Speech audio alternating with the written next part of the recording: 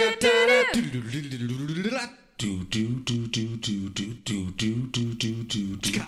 think it's time we grow this dream. Get everybody on the mics together. Okay, 3, 2, 1, podcast.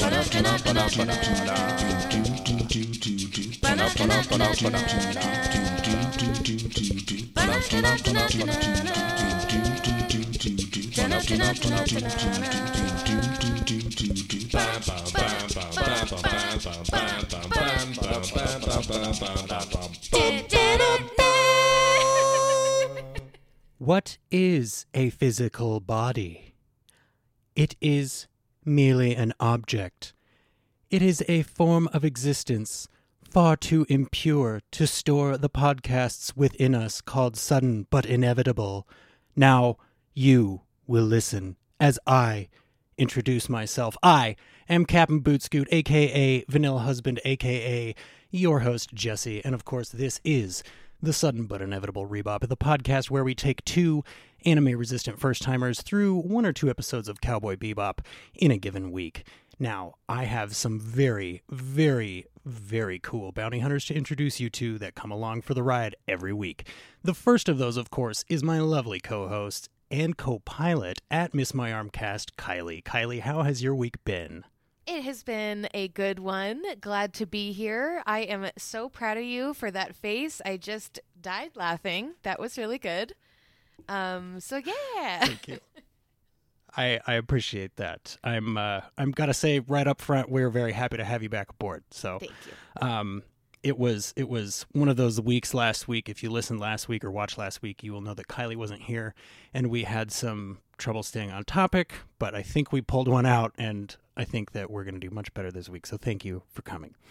Now, filling out that chair next to Miss Kylie, normally, and of course this week as well, is my good friend, the host of the Twist My Arm podcast, Josh. Josh, welcome to the show, my friend. How are you doing? I am doing great. I want to apologize for last week. There will be no stalling this week. I promise. Right, Kylie? No stalling. Right. Perfect. That's okay. Now, I'm going to let Josh talk about this, but the Twist My Arm podcast recently hit a really cool milestone, Josh. We actually hit 2 milestones. We hit 500 followers on Twitter, which is really cool.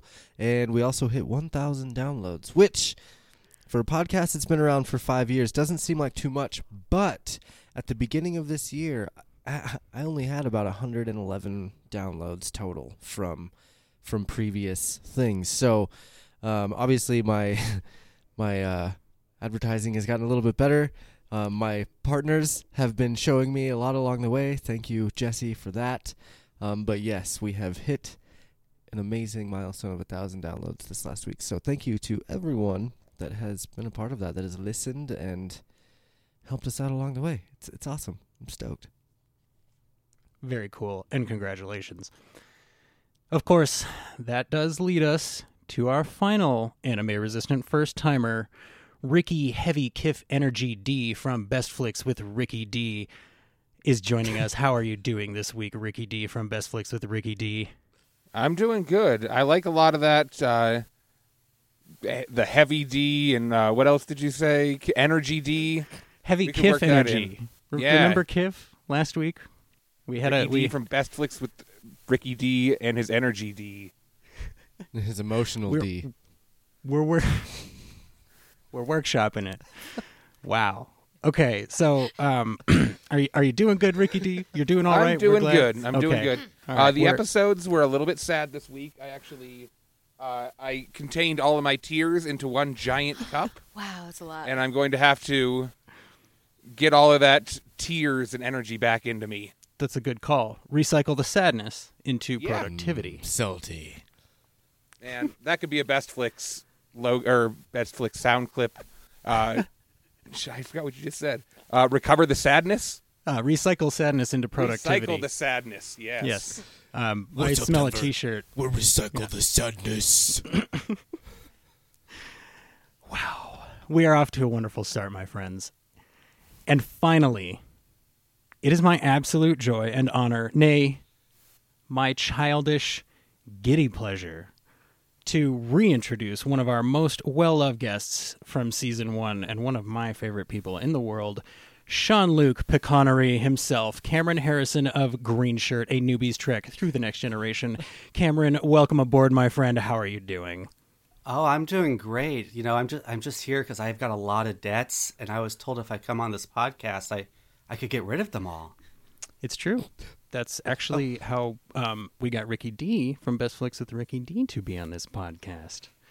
But I don't actually know about the mechanics of it, so maybe you could fill me in as we go along. I'll let you know. Don't worry about it. Deeply appreciated. Thank you for having me on. I'm so excited to be here, guys, to talk some Cowboy Bebop with y'all. It's been a while. It's been a hot minute. Jesse asked me which episode I wanted, and I watched Cowboy Bebop in college about 20 years ago, and haven't since. So I've been watching with you guys. Thank you so much for doing this podcast. So it gave me an excuse to finally rewatch the show, which I remembered loving, but remembered very little about. Except I knew there was one song I loved that I've listened to over and over for the last 20 years.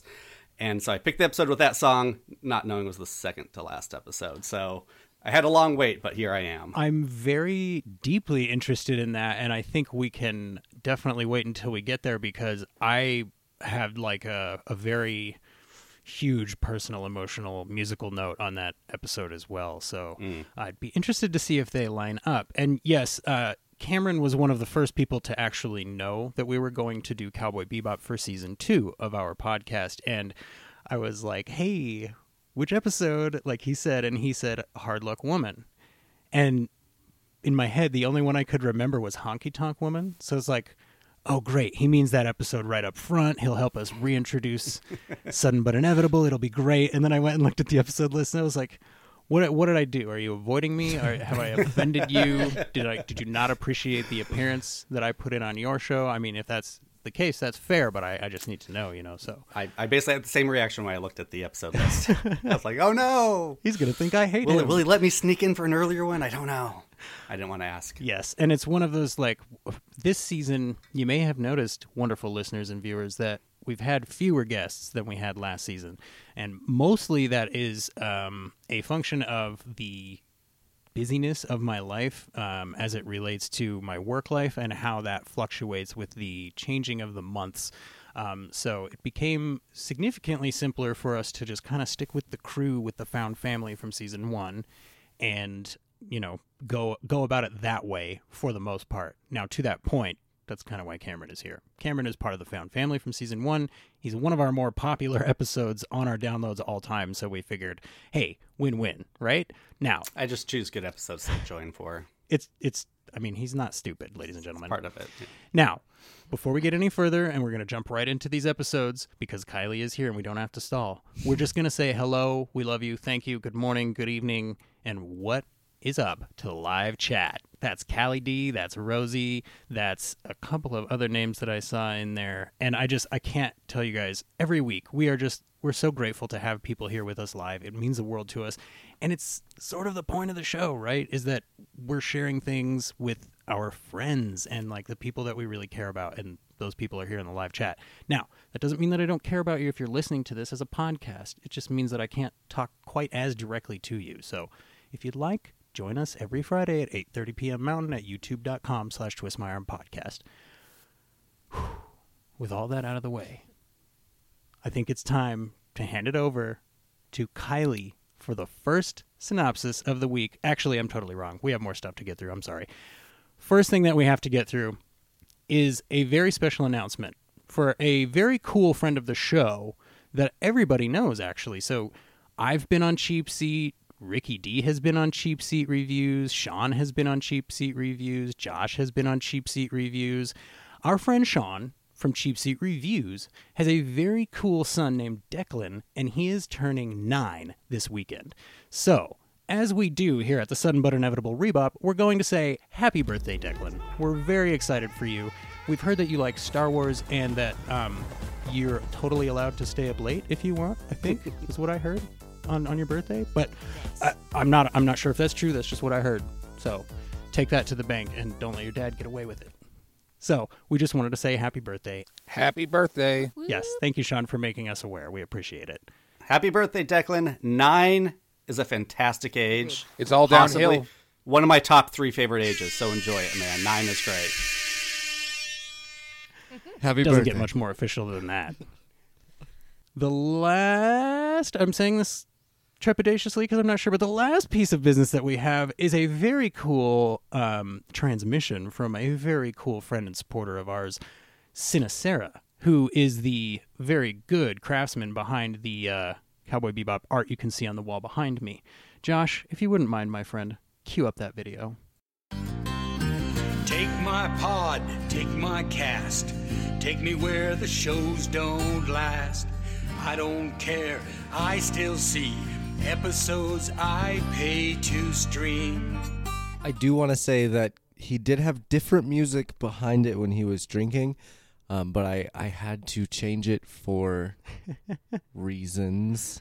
Copyright reasons. Yeah, which that song that we just played still gets us freaking copyright kicked every time. So I guarantee I'll Yeah. have to dispute this as well, but at least it won't be officially taken down. I do have to say that the length of the song was just perfect for video.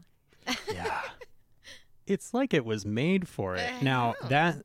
that video, of course, features our very cool friend, Sinacera, and he's wearing a very cool Sudden But Inevitable Season 1 t-shirt that has tour dates on the back with all of our guests and the dates that they hung out with us during Season 1, in which, of course, we covered Firefly. And the song that you just heard is called The Ballad of Inevitability, and that's the theme song from Season 1 of our podcast. Go check it out. I think you might have heard of it. We're called Sudden But Inevitable. Ballad. Rosie, Now- Rosie has that shirt. Thank you, Rosie. Yay. Yeah, this is, I don't know about you guys, but I am overflowing with mirth and gratitude already for the evening. So before I bloviate in a way that keeps everyone else from speaking, is it time to hand it over to Kylie? Does anybody else have any? I think. Ricky. Oh, Ricky D, go. I'm sorry, And Ricky Josh. D. I had a question for Cameron. Are you one of our shepherds of shine from season 1? I believe I was mentioned as that. I don't know Okay. if there's... I mean, I don't have a badge or anything. Sure. Why not? Oh, you You didn't don't get the have tattoo? tattoo? We Oh, should haven't. Did you not get the We haven't memo? really. We haven't really come up with anything for our second season to give names to our highly interactive fans, that kind of thing. I threw out an idea way back at the beginning of the season. I'd like to try it again. Okay. Yes. The entrepreneurs. I If we want to try and label a couple of our, Entrepreneurs isn't bad. I think it's great. It's- your biggest issue is that you didn't come up with it though. Totally. Oh, no. It just feels like the obvious one to me. But if everybody is cool with entrepreneurs, Do you have another we can- suggestion? I preferred connoisseurs. Entrepreneurs is a lot of things. I don't know if it's obvious. Right, right. I as a person who smashes words together like a child at a rate that's probably far too high for his age, See, I would I just call them will concede that. I would just call them the sudden beboppers. Well, so I had thought connoisseurs of cool because it's like the whole show's about what's cool and knowing for sure and confidence, and it kind of implies that they know that our show is cool. But I do appreciate, like I said, I love a good smashed together word. So if we want to go with entrepreneurs, we can definitely design a Or I think I shirt vote. or a badge or bodacious beboppers. Still like on entrepreneurs. and it would. Okay, well, I think that's a. Do we have a quorum? I think that's a quorum. Live chat, if you could throw your votes into the chat, I would deeply appreciate that. And now- I have something too. You have corrections, correct? I do. Okay, so this is I think maybe the first time all season that we've had corrections from more than one person in the same episode, because I have one too that I forgot about. Go ahead, Josh. I'm sorry. So I have two corrections. The first one is last week I said arm wailing and I meant arm flailing. My I bad. appreciate that. I'm That means the sorry. world to me. And the other one was for Ricky, who kept calling Ed he. I believe I'm going to call you out for that one because we definitely learned in this week that It is a she. To be fair, though, I even definitely Ed's apologize father for that. was confused. I was gonna so. say, Yeah. yeah. I mean, Ricky's Which not is the only- point we made the first time this happened to Ricky D from Best Flicks with Yeah. Ricky D was, hey, it's going to happen in the show to the character as well. So it's Rosie says Beboppers of Shine. That's not bad. I like that. Cowboys of Cool. Beboppers is an easy word to design. Oh, Cowboys of Cool That's a is good pretty one. good. I like that one. Callie D, there's a Twitter voting poll if you want other people to weigh in. Just saying, wow, the shade from Callie D. Ladies and gentlemen, we are 17 minutes in and it has begun. So, yeah, good call, Callie. We can throw the poll up. That's a good call. I think that's probably the best way to. Here's the thing. I've mentioned it multiple times and then it didn't happen. I apologize. It's entirely on the captain, and I accept that responsibility. And Callie's just getting revenge for last week with you. Was it last week where you just were slamming every single, like just all of us, Ricky and I were just getting, it was like layups and NBA Jam That might have style hoop on fire slam dunks. I think that was 2 weeks ago, but Okay. I appreciate that. It would be weird if I brought it up, so I thank you for doing that. So my small correction is last week I called our friend Phil K a sponge of resources, which made it sound like for some reason Phil cost us a lot of money. I meant to say sponge of references because he never misses a reference. So just wanted to clarify Phil, that. you mooch. Yeah. We get filled for free here at Sudden But Inevitable. Now, He 19 fills minutes us even. in. There we go. Shirts galore. 19 minutes in, Kylie, please save us from ourselves. Give us the synopsis for our first session of the week. Let's And then do the fun it. facts that you have to pair with it. Okay. So, session 23, Brain Scratch. Faye goes undercover to collect a bounty on a deranged cult leader, but when the mysterious organization brainwashes her into a very deep sleep, she'll need a little help from her friends. And this one was a little bit short on the fun facts, but I do have to say, I think the obvious thing that everybody went to reference-wise was Heaven's Gate Cult with the mass suicide, and that was 1997, which was very, very recent, very recent when the show was put out, made, stuff like that. So that's about it for that one. That one, and there were definitely some Matrix vibes here, although that one would have been in the opposite direction where the creators of the Matrix saw this and took that to the bank. So this episode sort of just starts with a guy admonishing us. Like, I don't know. My first reaction was like, hey, speak for yourself, guy. Like, why are you so mad at me? And I didn't do anything. Also, migrate to electronics does not acronymize. The acronym for migrate to electronics movement is not Scratch. So, why do they call it Scratch? Did anybody come up with an idea of why they called it Scratch? It scratches your brain. Yeah, Kind of like the I mean, title of the that's- episode. Because it scratches your brain and scrambles it or something. He's doing his best. I was also wondering why it focused on Oh. the A a lot, like the A on the Earth. Yeah. I was like, what's up with the A? What's so important about A? And then it just became the A in Scratch. And yeah, and But- the A wasn't even wouldn't even fit in the other name for the thing. I mean, A could symbolize the beginning of, uploading consciousness to robots. the Alpha. Is there a chance it's just something that they were like, we should translate this into something less provocative? Maybe it's more provocative in the original Japanese. X. Well, no, I mean, were the titles in English in the original Japanese or not? Because usually they have both. Oh, you're right. They probably were, because they did subtitle it even in the sub version of Ricky's this shaking one. his head That make- like yeah. he knows. No? No, I have no idea. I got nothing on this one. I just rolled with it because at the end of that commercial, I just went like, wow, they nailed late 90s, like late night infomercials. Yeah, they did. And then I had to remind myself, oh, wait, this was made at that time. They just nailed the commercials of their time. Yeah. But either way, it was still really good, even down to that, like, well, those names don't really make sense, but Well, okay. and that infomercial was so funny because it was very like 90s. The 90s always had these ridiculous inventions. The the sham wow and all As that. seen on TV stuff. Yeah, all that stuff. And this one was another ridiculous one. It was, they kept. I'm pretty sure they kept saying, you can be a DJ while you work out. I want that. The dream where'd it go? The dream. something. Oh, I lost it. So The did I- double light. The double light DJ workout Yeah. machine. I love And it. it's That's on my Christmas list. stick it while you're running.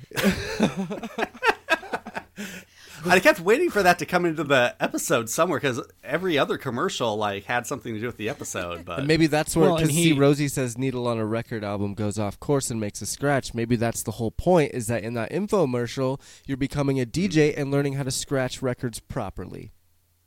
yeah, there you go. Okay. We could do that. That's what the whole. That's the whole The thing. whole meaning of this episode is to learn how to DJ properly. Well, it did seem to imply that you could drive a car by dancing. Like, put this thing on and then dance around, and any video game will be correctly controlled.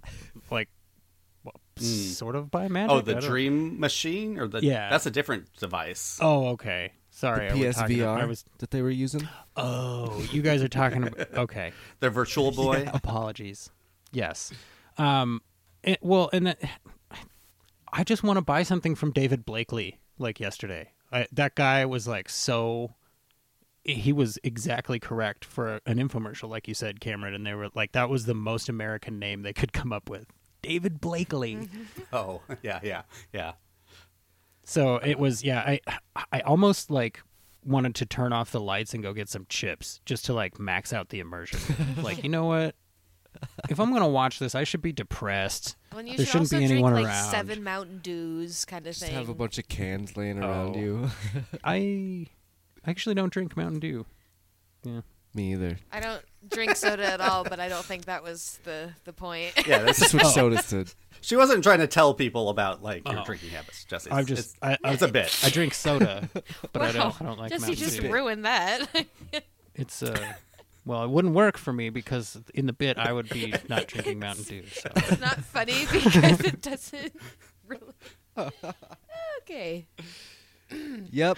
I've told you before, the jokes get funnier once they've been explained. Did you guys I notice don't know that? that I was right. Did you notice that Spike made Burial? Yes. I was wondering what that. Well, does that mean Ed made Burial? I Or think did Ed she was. have a Mountain Dew? I think she was pretty. Mountain Durial? I think she was pretty clearly using milk. Mountain Dew. Oh, okay. But yes, but is that what he was eating? Is that what Spike was eating? I thought maybe it was like noodles or something. I couldn't but tell. it did kind of. Yeah, because wasn't Jet was cooking like stir fry before that in the scene before that, right? Was that before that? I think so. It's so 'Cause difficult. He's cooking stir fry when Spike calls him in to see Faye on the TV. Oh yes, and yeah, that's a good call. I did really love the shots of Ed eating, and I have to ask you, Josh. I know that anime eating was on your list of pet peeves at the start of the season. It's still there. Still, despite the ultimate adorability of Ed, No, really it's adorable, sure, but like it still annoys me. adorable, sure. Well, I bet you loved in the next one where they're shoving hard-boiled Just eggs. eggs in their mouth. like, Oh well, my god, that was just really. I was like, That what? was hardcore. Oh, jeez, but that's also a reference to something else too. But Yes.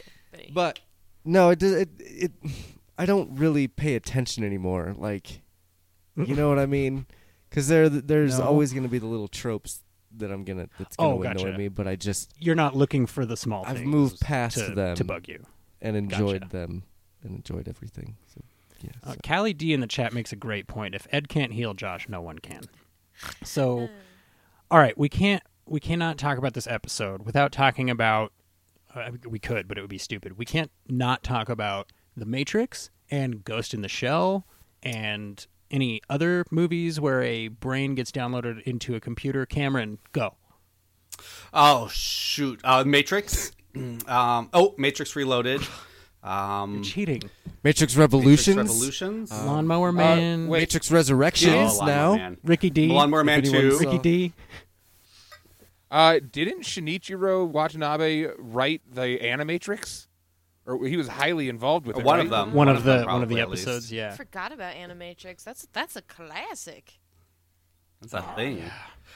I feel like there was a previous Cowboy Bebop episode about this. Was there not? Or It was the chess yeah. thing, I mean, kind it- of. well, maybe it was just the chess. the old satellite AI became and that, yeah. sentient. Maybe it was Rosie that. says Upload, which I believe is a more Oh. recent movie. What about Wasn't there that Johnny Depp one? Transcendence? I almost watched that today. Transcendence. Eternal Sunshine could probably be considered that. You should have, so we could I have just. should- I I just seriously watched that should've. today. Wait a minute, Josh, did you not watch a movie today? I did watch oh, a we movie did, today. just not Transcendence. It was Chaos Walking though. Pretty terrible movie. Ghost in the Machine? In the Oh show? yeah, Oh no, Ghost in the Oh, Machine. yeah. Yeah, Yeah, is yeah, one. right. Ghost in the It's Machine. different. Yep. What about that Yep. Ready Player One garbage? Oh, how that was dare more you. like it's Ricky. You've offended our guest and he's leaving. Well done, Josh. Way to offend our guest. I apologize. I'm On that, wow, that's penance right there, No, ladies I'm and gentlemen. gone. Now, Josh is allowed his opinions. Now, here's the thing. As wrong as Kylie's they like, are. "No, I'm here's the gone." thing. There's something about the movie that was a little bit soulless, and I think we've discussed this on another episode. Now, we're talking about Ready Player One. I'm not saying it was bad. I'm not saying the source material is bad. I'm saying there was something about the movie that struck me personally as a little bit soulless. I didn't say it was a bad movie. Me too. I don't begrudge the movie for existing. I think Josh dislikes it slightly more than I do. Wasn't it a Spielberg movie? We don't need It to doesn't go. matter. I retract that question. Cowboy Bebop. So how did you guys see this interstitial screen in here? You know how sometimes they put the screen where there would be like a commercial. They'll just show the title card Cowboy Bebop and then they'll cut to black. Mm-hmm. The interstitial screen on this one was really uncomfortable, and it was like 3 seconds long, but it kind of like irked me a little bit because it was like that scratchy handwriting and it was like a high-pitched sound. Yeah. I have a question for maybe Kylie for this, or if anyone knows, because I went to the Cowboy Bebop wiki to prepare for this podcast, and in the plots, I think that they refer to that as an eye catch. Yes. Does anyone know about that and why it's called Yeah. that? So Yeah, go ahead. Go ahead. No, Jesse, go ahead. I was just going to say Someone, please. My assumption has been throughout my rewatch of this series is that it's basically just their word for a cold open. Like sometimes, for example, Star Trek will do that where they'll have a little thing and then they'll play the credits. But I guess Well, but it's not the cold open; it's the midway point. right. It's like a It's you're- supposed to that catch you piece is while called you're the eye flipping catch? through. oh, gotcha. It's while you're Oh, most okay. TV shows have commercials around the same time. So when the other show goes to commercial and you start flipping around, they want to put that title card there for either 1 second or 3 seconds in this episode, and you'll go, "Oh yeah, Cowboy Bebop. I'll stop here." Gotcha. I thought you were I like talking it. about that first clip before they show the session title. My bad. But I think Ricky D nailed it. That's Well, got to it's- be it. It's right? got to be like the graphics. You learn it in like graphic design school where you have to put that big eye catch pop in the front to catch someone's attention, because then they're going to read what's directly below it.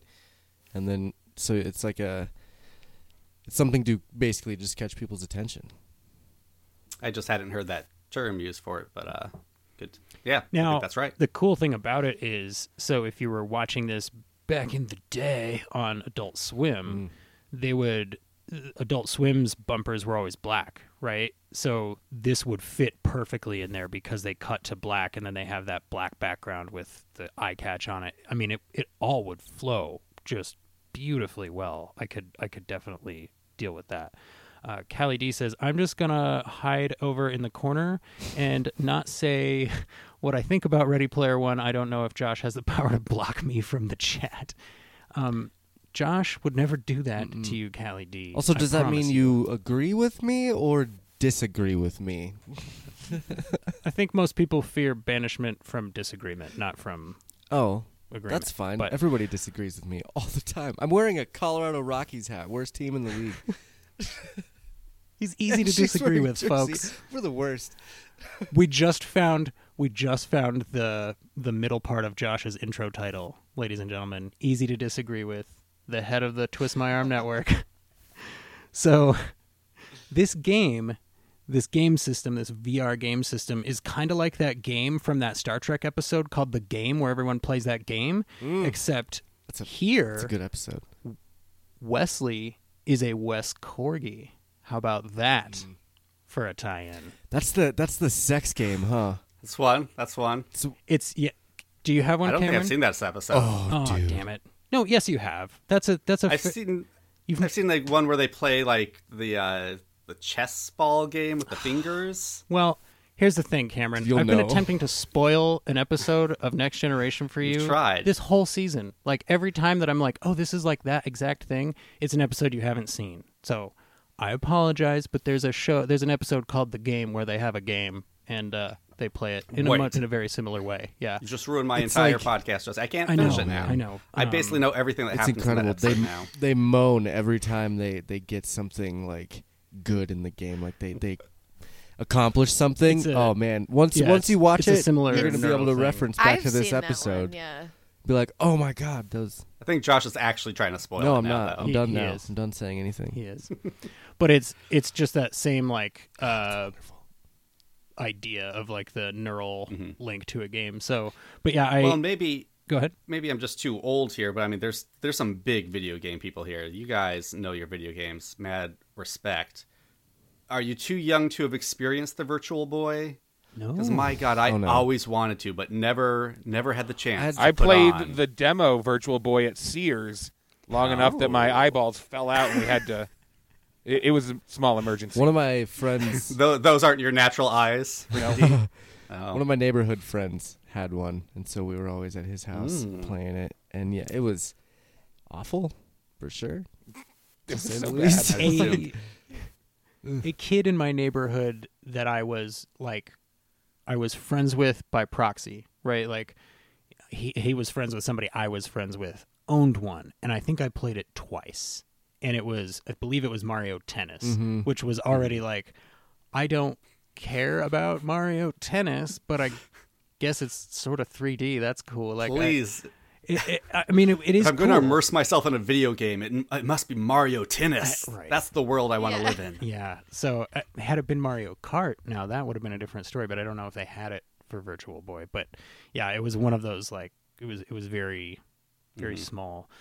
Callie has watched Ready Player One 4 times at least, and she really I've probably seen it more And than I said that. that's okay. I like some pretty bad movies myself, so everyone has their opinion. He does. I don't even love it that much. I mean, I like it. I just. Well, and we've spoken before, like how every movie that Josh and Kylie do mention that for some reason they just watch is like under 5.0 on Rotten Tomatoes, which again is not an objective way to measure a movie's quality. It's just funny that it very happens to true. line up that way. Always. Now, have you guys ever gotten lost in a video game like this? Let's start with Ricky D from Best Flicks with Ricky D, then we'll go Cameron, Josh, and Kylie. So Ricky D, I'm talking no life mode. I'm talking you should be doing other things, but you're ignoring your responsibilities. I'm talking fully immersed in a video game. Lay it on me. Well, Diablo 2 Resurrected is coming out at the end of this month, I believe. And when the original Diablo 2 was on PC, I stayed up until about 5 a.m. playing it every night. It was awful, but I kicked a lot of ass. Nice.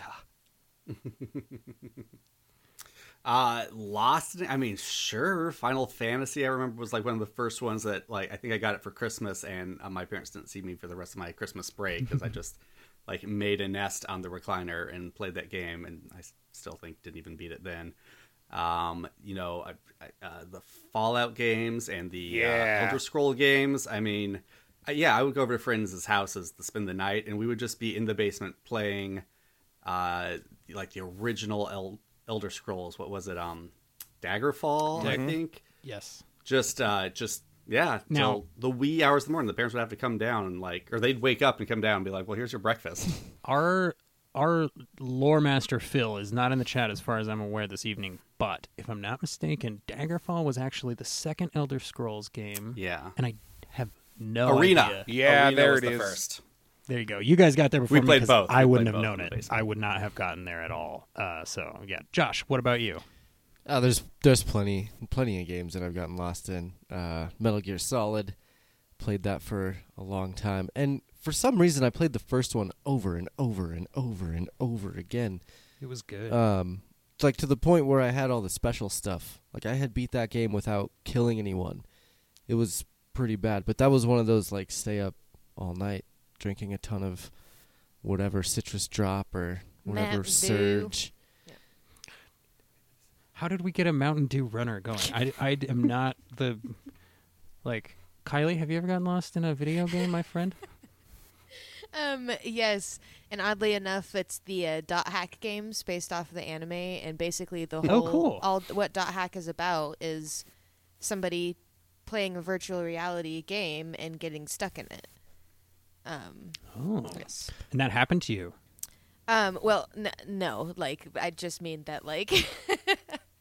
Well, I said no very life, like immersed. playing too much and this, that, and the other thing. Did you not? No, like Or, I mean, or do you have self-control? no, I think that I like this game is actually a person getting stuck in a virtual reality. Yes, fully understand. okay. Fully understand. might be Was it- lost. Okay. Currently, I am stuck on Marvel Future Revolutions. I woke up early today and watched the episodes and wrote out all my notes and got this like video thing going by like 9 o'clock so I could sit on the couch and play my mobile game for 8 hours. He's not lying. It's been all over the Twist My Arm Network group chat. Everybody's like, Marvel game. Dude. So I we'll tried that probably all have game. it. It kind of sucks. Well, See I'm ya. going to take that to the bank. I'm going to... And you just got took to the bank, too. Kylie, I didn't mean to He's step gone. on He's gone. your explanation of Dot Hack.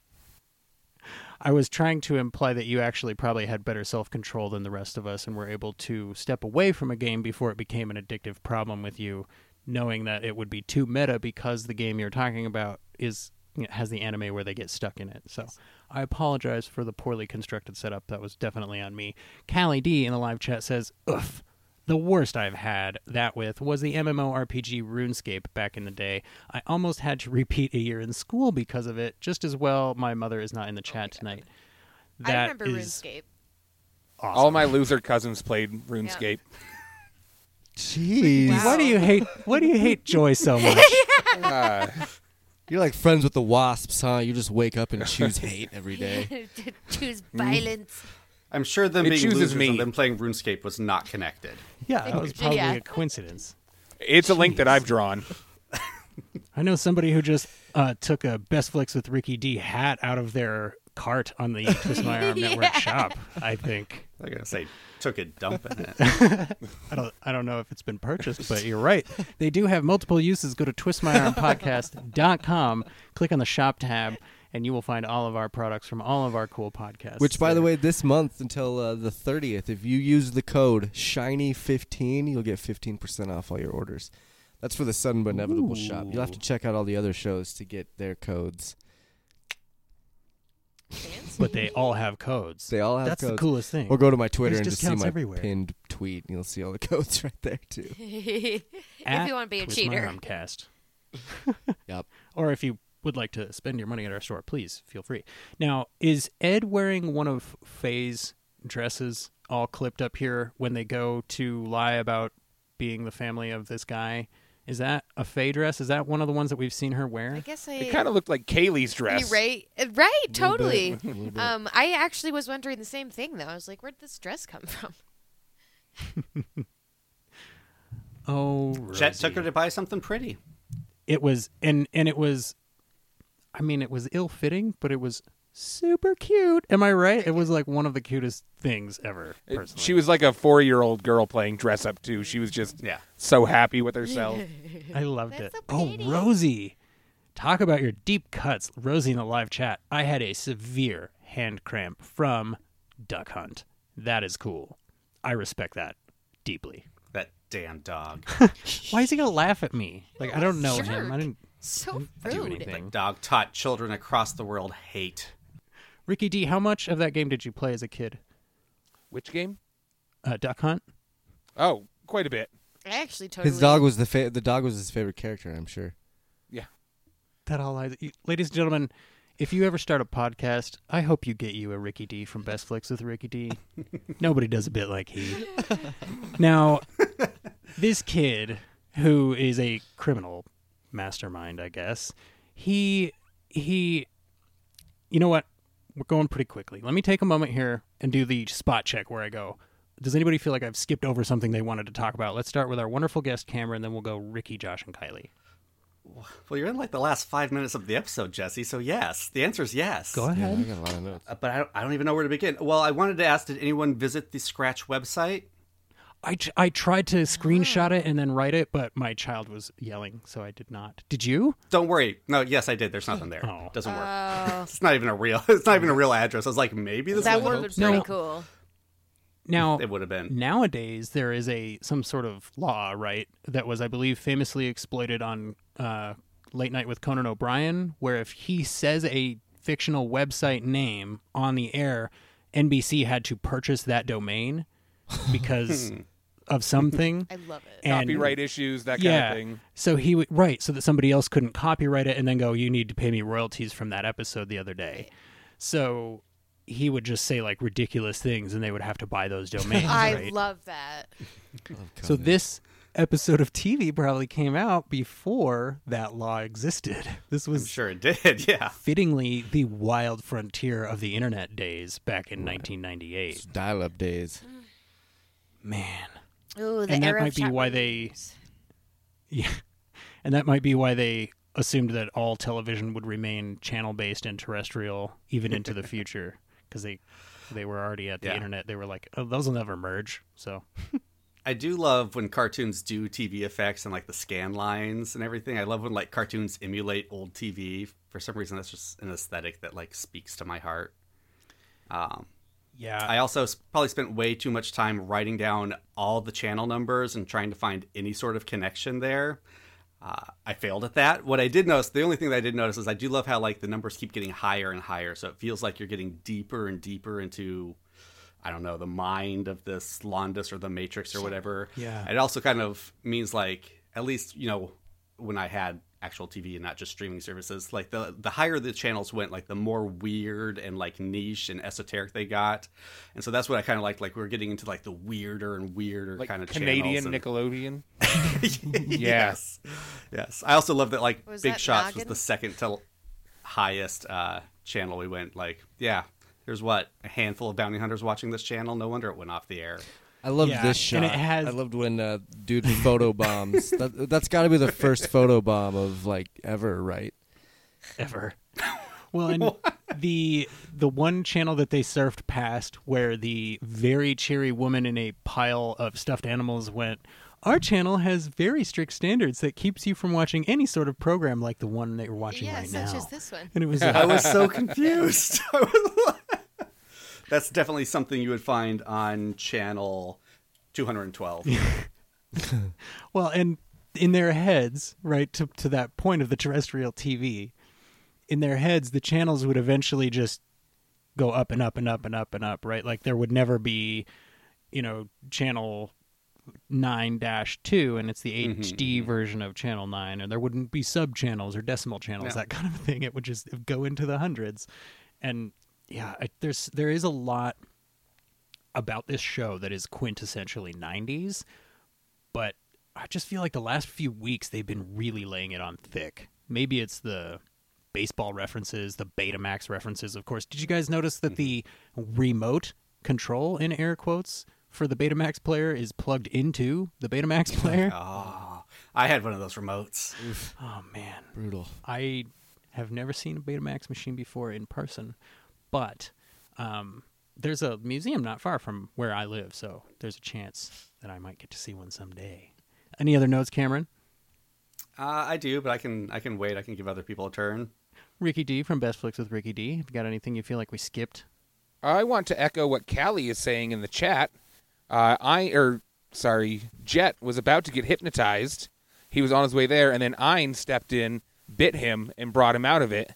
So Ein has a lot more effect on the crew than one would really think.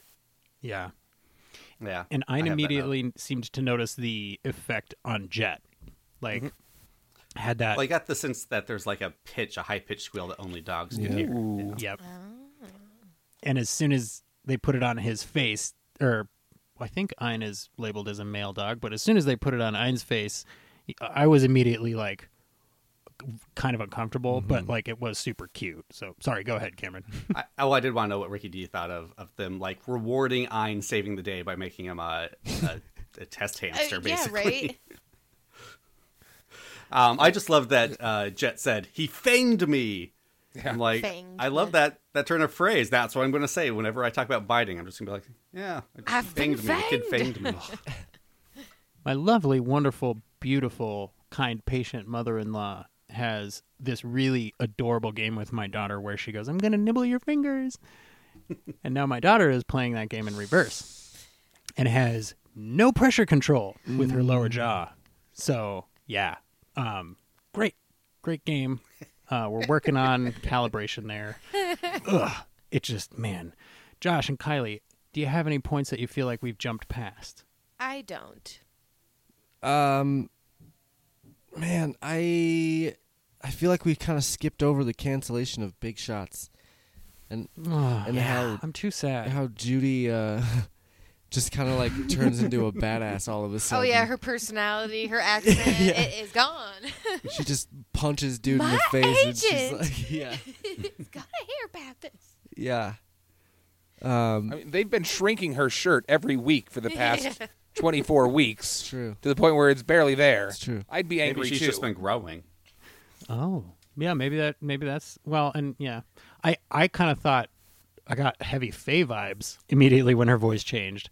My agent will hear about this, and it made me wonder: are they voiced by the same voice actor? I didn't look it up because you may have noticed a running theme here tonight where Cameron does like a bunch of preparation and research and really gets all the details, and the rest of us are like, I feel this way about an episode because I was happy, which is not a bad thing. It just, I mean, if you like well-researched, detailed, thoughtful, put-together things, we can do that without the first three things. But you could listen to Cameron's podcast, Green Shirt, and get that every single week. Just saying. Just throwing it out there. We're not that well researched. I do it more for guest spots because I want to Isn't he the prove best? myself. Gotta prove myself. Don't you guys think that this was a weird episode to cancel Big Shots on? Like the fourth to the No. last episode? Why not do it on the last I think- episode? And then make it mirror the I show think this it's is in. preparing for the end, especially with the next episode. Like there was just a lot of ending things here, and I think this one they started with Big Shots. The next one they did their big ending with some characters, and then I feel like, I mean, there's a 2-part season finale, so I obviously haven't seen that yet, and I have no idea what's going to happen. But I would think that there's some more exits. Hey. Sorry, cats fighting. Fanging each other. Can you hear the So- god awful noises they make in the background? Okay. We are not hearing it at all, and I'm deeply grateful for it. No, it just seems like Josh is yelling at a poltergeist. Yeah, I hope everything is okay. Now, to that point, though, this is the first This is the first instance of the show going, hey, you know this part of the show that you always smile at and makes you feel good? That's done. And you're like, okay, that feels unfair. And then to Josh's point, you get to the next episode, and now you're like kind of starting to furrow your eyebrows at this TV show. Like, Well, and especially with this one, there was a really cool scene with Jet and Ed, where Ed was like, "I want to put on the virtual reality headset," and he's like, "No, if you get lost in there, who's gonna do all of our internet stuff?" Mm-hmm. And she's like, starts crying about it, and he's like, "Quit whining," and she's like, Okay. "All right." I'm better now. That was pretty cool. Yeah. Like there's a respect there for Jet that Ed has that, you know, like has got to have been developed since she came aboard. So it makes the next episode even more. I guess on that note, I would. I think it would. I'd like to add that, you know, with that dress she was wearing and she's going up into the hospice or whatever with Jet. I mean, it's kind of a little foreshadowing that she, you know, she actually meets her real dad in the next one, and it's like, Daddy. It was like so over the top. It was kind of ridiculous, but it's cute. It's very impactful how much feeling we get for this character with almost no development up to this point, right? Like most of the characters' appearances have been for comfort and humor and softness and positivity, which is excellent, and we love her for it. But she starts having to, like, you know, work a little harder and go along on some dangerous missions and, you know, do these things. And she was kind of on her own in the desert a few episodes back, and it's like, okay, there's some growth going on here, you know. And that's definitely, I don't know, there's a lot of metaphors going on in this episode, right? There's the mastermind of this episode, for instance, is also a kid. They are, you know, in a vegetative state, of course, but when it happened, the kid was pretty young from the looks of it. I would say close to the age of Ed. And he built this fantasy world, right? And then he goes and lives in it. And Faye and Ed, you could argue, are two characters who have been doing that for most of the series as well. They're like sort of living in a next to reality, not always in reality, right? And this episode has so many layers of reality, and for Faye to go in there undercover and then get taken over anyway, it was like, yeah, there's a lot of pieces to it. Callie D in the chat perhaps put it best when she said, "Cowboy Bebop made me sad this week." That's rough. So Yes. the last thing that I noted about this episode was that the kid's manifesto definitely reads like it was written by a kid. You know, like there's some petulance in there, and there's some anger, and there's some I want this, and I think things should be this, and not fair that, and sort of a thing. But there's definitely some solid points in the dialogue between he and Spike. You know, and there's some that's kind of what I was asking earlier. Did you ever get lost in a game and stuff? Because he talks about how so much information all the time can be desensitizing. And think about it, guys. This is 20 years ago, 30 years ago, like 20 years ago. So the amount of information people were getting 20 years ago already felt like too much to a lot of people, apparently. And I believe it was exactly 20 years ago this week that Cowboy Bebop debuted on Adult Swim. look at that. On Thursdays. Yep. So we're a day late, but in some time zones, that's exact. Yes. Granted, this show actually came out in 1999 in Japan, but the dubbed version was released this last week. The first episode came out. Very cool. So I want to go back to something Definitely. Josh brought up last week, which was Okay. well, but so the subtitles I've noticed Yeah, recently I've got have been a some of little those. off. There was, as you said, there has been a lot of S-bombs, and at least in the past 6 or so episodes, they always change them to dams for some reason in the subtitles. I think they do it in the next episode. Yep. But here is my favorite caption mistake, where very early on when Spike calls for Jet, Yep. what's he call him, Ricky D? Jeff. Yep, I noticed that, and I was like, wait, What? did I miss something? At this point, I kind of want to think that they're outsourcing the caption creation. So whoever is doing these captions probably has nothing to do with the Cowboy Bebop Well, no, they studios. just watch the episode and write the captions, but to get the name of the main Right. character wrong. Now it could That was be funny. it could be that they left the captions from the original DVD rip, right? Because they could have just pulled that file off and streamed it. But in that case, it's a 20-year-old mistake, you know. But do you guys, are you saying that his name is not Jeff Black? I've been under the impression that it was Spike and Jeff the whole time. Is that not his name? Ah. I got nothing. That's funny. My name is Jeff. Jeff. Good old Jeff. I'm really grateful that there's nobody named Jeff in this television show about space bounty hunters. Wow.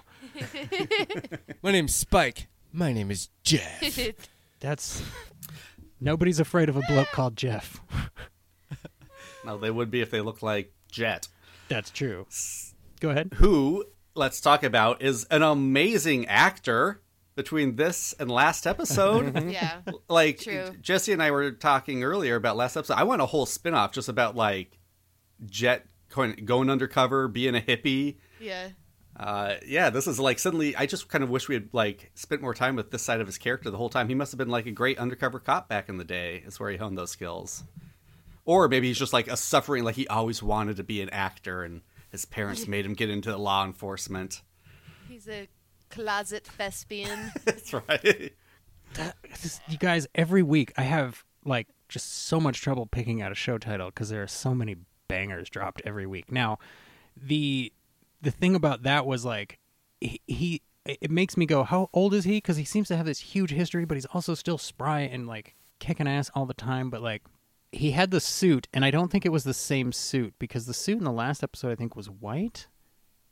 It was very similar. I did notice. It was like but kind of a I wasn't lemony, sure. like kind of off-white. I didn't like it as much, but maybe Jet is just so chill because he used to do the undercover work. Like, because it's like last week when he was undercover for no reason. Like, Andy doesn't know who you are and doesn't know what your voice sounds like, so you don't have to do a fake voice around him. I think there is definitely something to the theory that Jet is a closet thespian. Did you guys have anything else from the first session this week before we move into the synopsis for the second session? I love the extremely relatable scene with Jet in the store waiting for a video game, surrounded by kids, just pissed. Yeah, he... I actually have a picture of that. I don't buy... So upset. I don't buy consoles on release for that reason. Like, it's mostly for that reason. Because it's like, I don't want to be around that many people for that long just to maybe not get the thing that I am there to get. That's, yeah. Sounds like a lot of snot. It's... So, Yeah. what would have been coming out console-wise around 1998? Would that have been N64. N64? Yeah, I was gonna say 64 I probably. thought the N64 came out in 96. That's around 98. Sega's CD was like 96, 97, I think. I'm the only person that's ever actually owned a Sega CD. So No, Wrong. Ricky I D. had one. My favorite video game of all time was on Sega CD. Was it Panzer Dragoon? It was Lunar, the Silver Star story. Oh.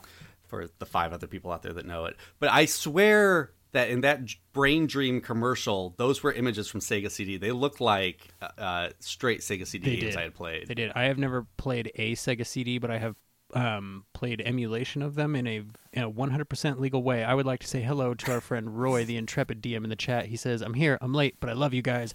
Fact check. Thank you for being here, Roy. We appreciate it. We were just talking about old games and trying to get a console in a room full of children also trying to get a console that just released. And Josh, did you have any other points for this episode? The cult aspect, they were really driving that cult thing home. Just got to make sure you pronounce your body, and then we'll cleanse your soul. Good Lord. Yeah. Who? What? Who goes, okay, yeah, that sounds good. Uh-huh. Yeah. Sounds Well, was great. anyone else waiting to see what? Because like they kept telling Spike that. I was like, I can't wait to see the scene where Spike has to get his soul cleansed. What's it gonna be? And we never see it. Well, and I would imagine that it was that process that had started happening to Jet, right? Like when they say cleanse your soul, they mean like turn you maybe. into a Well, they say it's the first thing, so I assume Faye had her soul cleansed because she was in the room with them all. possible. And she was... It does seem like maybe it wasn't permanent unless he wanted it to be permanent. There's some fuzzy areas. Fuzzy reception, tracking, VHS, old television. Static in a dark room, super creepy. It all and no kidding, right? How creepy was that room full of TVs? All right, always a static TV in a dark room is so Man, creepy. I was like, we need to go shoot a music video in there right now. But I am not in a band, so... I went to a concert actually a couple years ago that they had a bunch of old school TVs on the stage, and it like when they came out, it was all static. It was really cool. Oh, that is very cool. And our friend Roy in the chat has a fact check update for us. September 29th, 1996 was Nintendo 64 in America. Well done, my friend Josh. Suck it, Ricky. But on the cult thing, the vibe I kept getting was L. Ron Hubbard, Dianetics, that sort of thing. Like even more so than Heaven's Gate, just because like Dianetics was the one, like, those were the late night commercials I always saw that, like, that opening commercial reminded me of the volcano and the, am I saying the right word, Dianetics? Am I going to believe that was You're right. a Goran mistake on this later? Okay. Yeah, so that's what I thought. Also, doing some research for this, do you guys know what the L stands for in L. Ron Hubbard? The who? Larry? The her. I don't.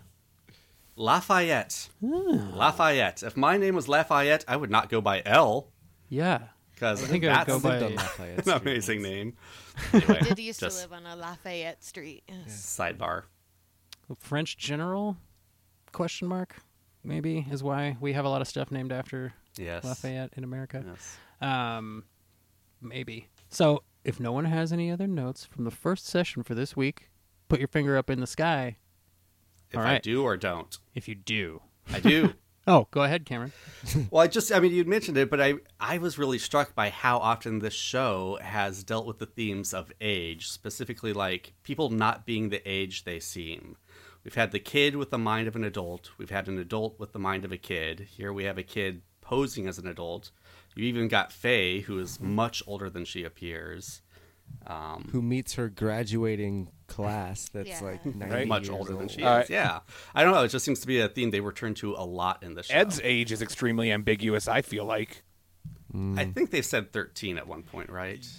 Or maybe you guys have said 13. She's explicitly 13, but she is definitely more mature than 13, and she's got And also very much less mature.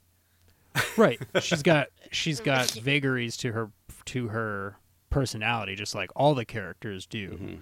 Yeah, 100% on that.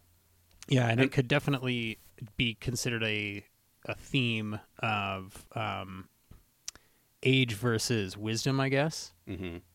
Because they're, definitely, and man, leading into this episode with that in particular,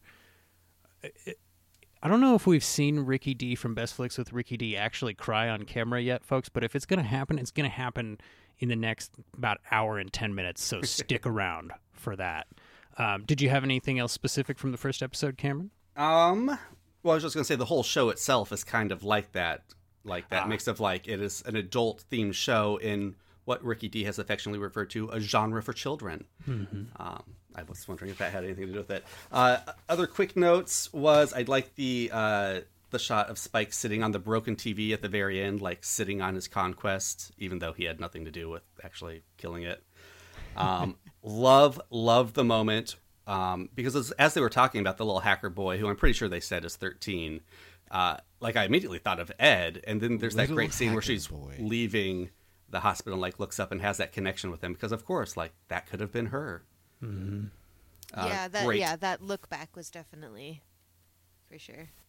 And I think that's it. I'll save the rest for shots of show and ratings. That was the first, like, hard heartstring pull, to your Yeah. point, Kylie. And yeah, that was, I'm glad that one of you guys brought it up. It was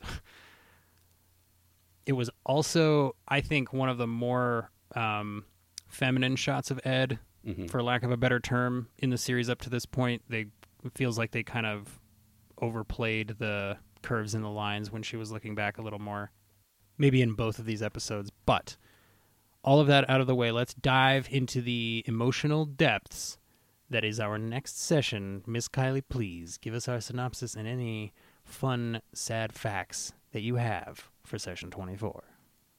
Okay, session 24, Hard Luck Woman. Faye and Ed discover clues to their respective pasts that could send the crew of the Bebop heading in very different directions. So first of all, Hard Luck Woman, the title is that, 1976 single by Kiss, of course. Of course. And then, no, really? Oh, okay. Of I Kiss. thought that was... but then Spike, towards the end of the episode, is reading a book called Walking on the Moon. And that would be a reference probably to that single by The Police. Walking on the moon. Yes, exactly. And then also McIntyre and Apple Deli seems to be a reference to Mac and Apple computers. And dude kept saying Macintosh too. Kept calling him Macintosh. Macintosh, yeah. So that's what I got. And then, as we referenced before, the the egg eating stuff is from the movie Cool Hand Luke. Yes. And if you guys noticed, all those eggs were in how many baskets?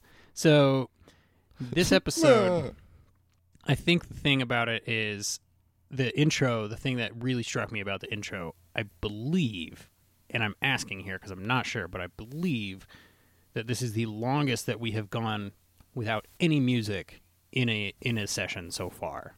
Like the first was a minute and 45 seconds, maybe first 2 minutes is just Faye and Ed and no music. And I was like, ooh, this feels different right away. Ricky D from Best Flicks with Ricky D. Did you feel different right away with this episode? I honestly didn't notice the lack of music, but there was something about Ed sleepwalking right there in Faye's room. I knew that Faye and Ed were probably going to be important characters for this episode, and it also made me nervous that Faye is a little bit more manipulative than some of the other characters, and I was nervous about what she might be lining up to put Ed through.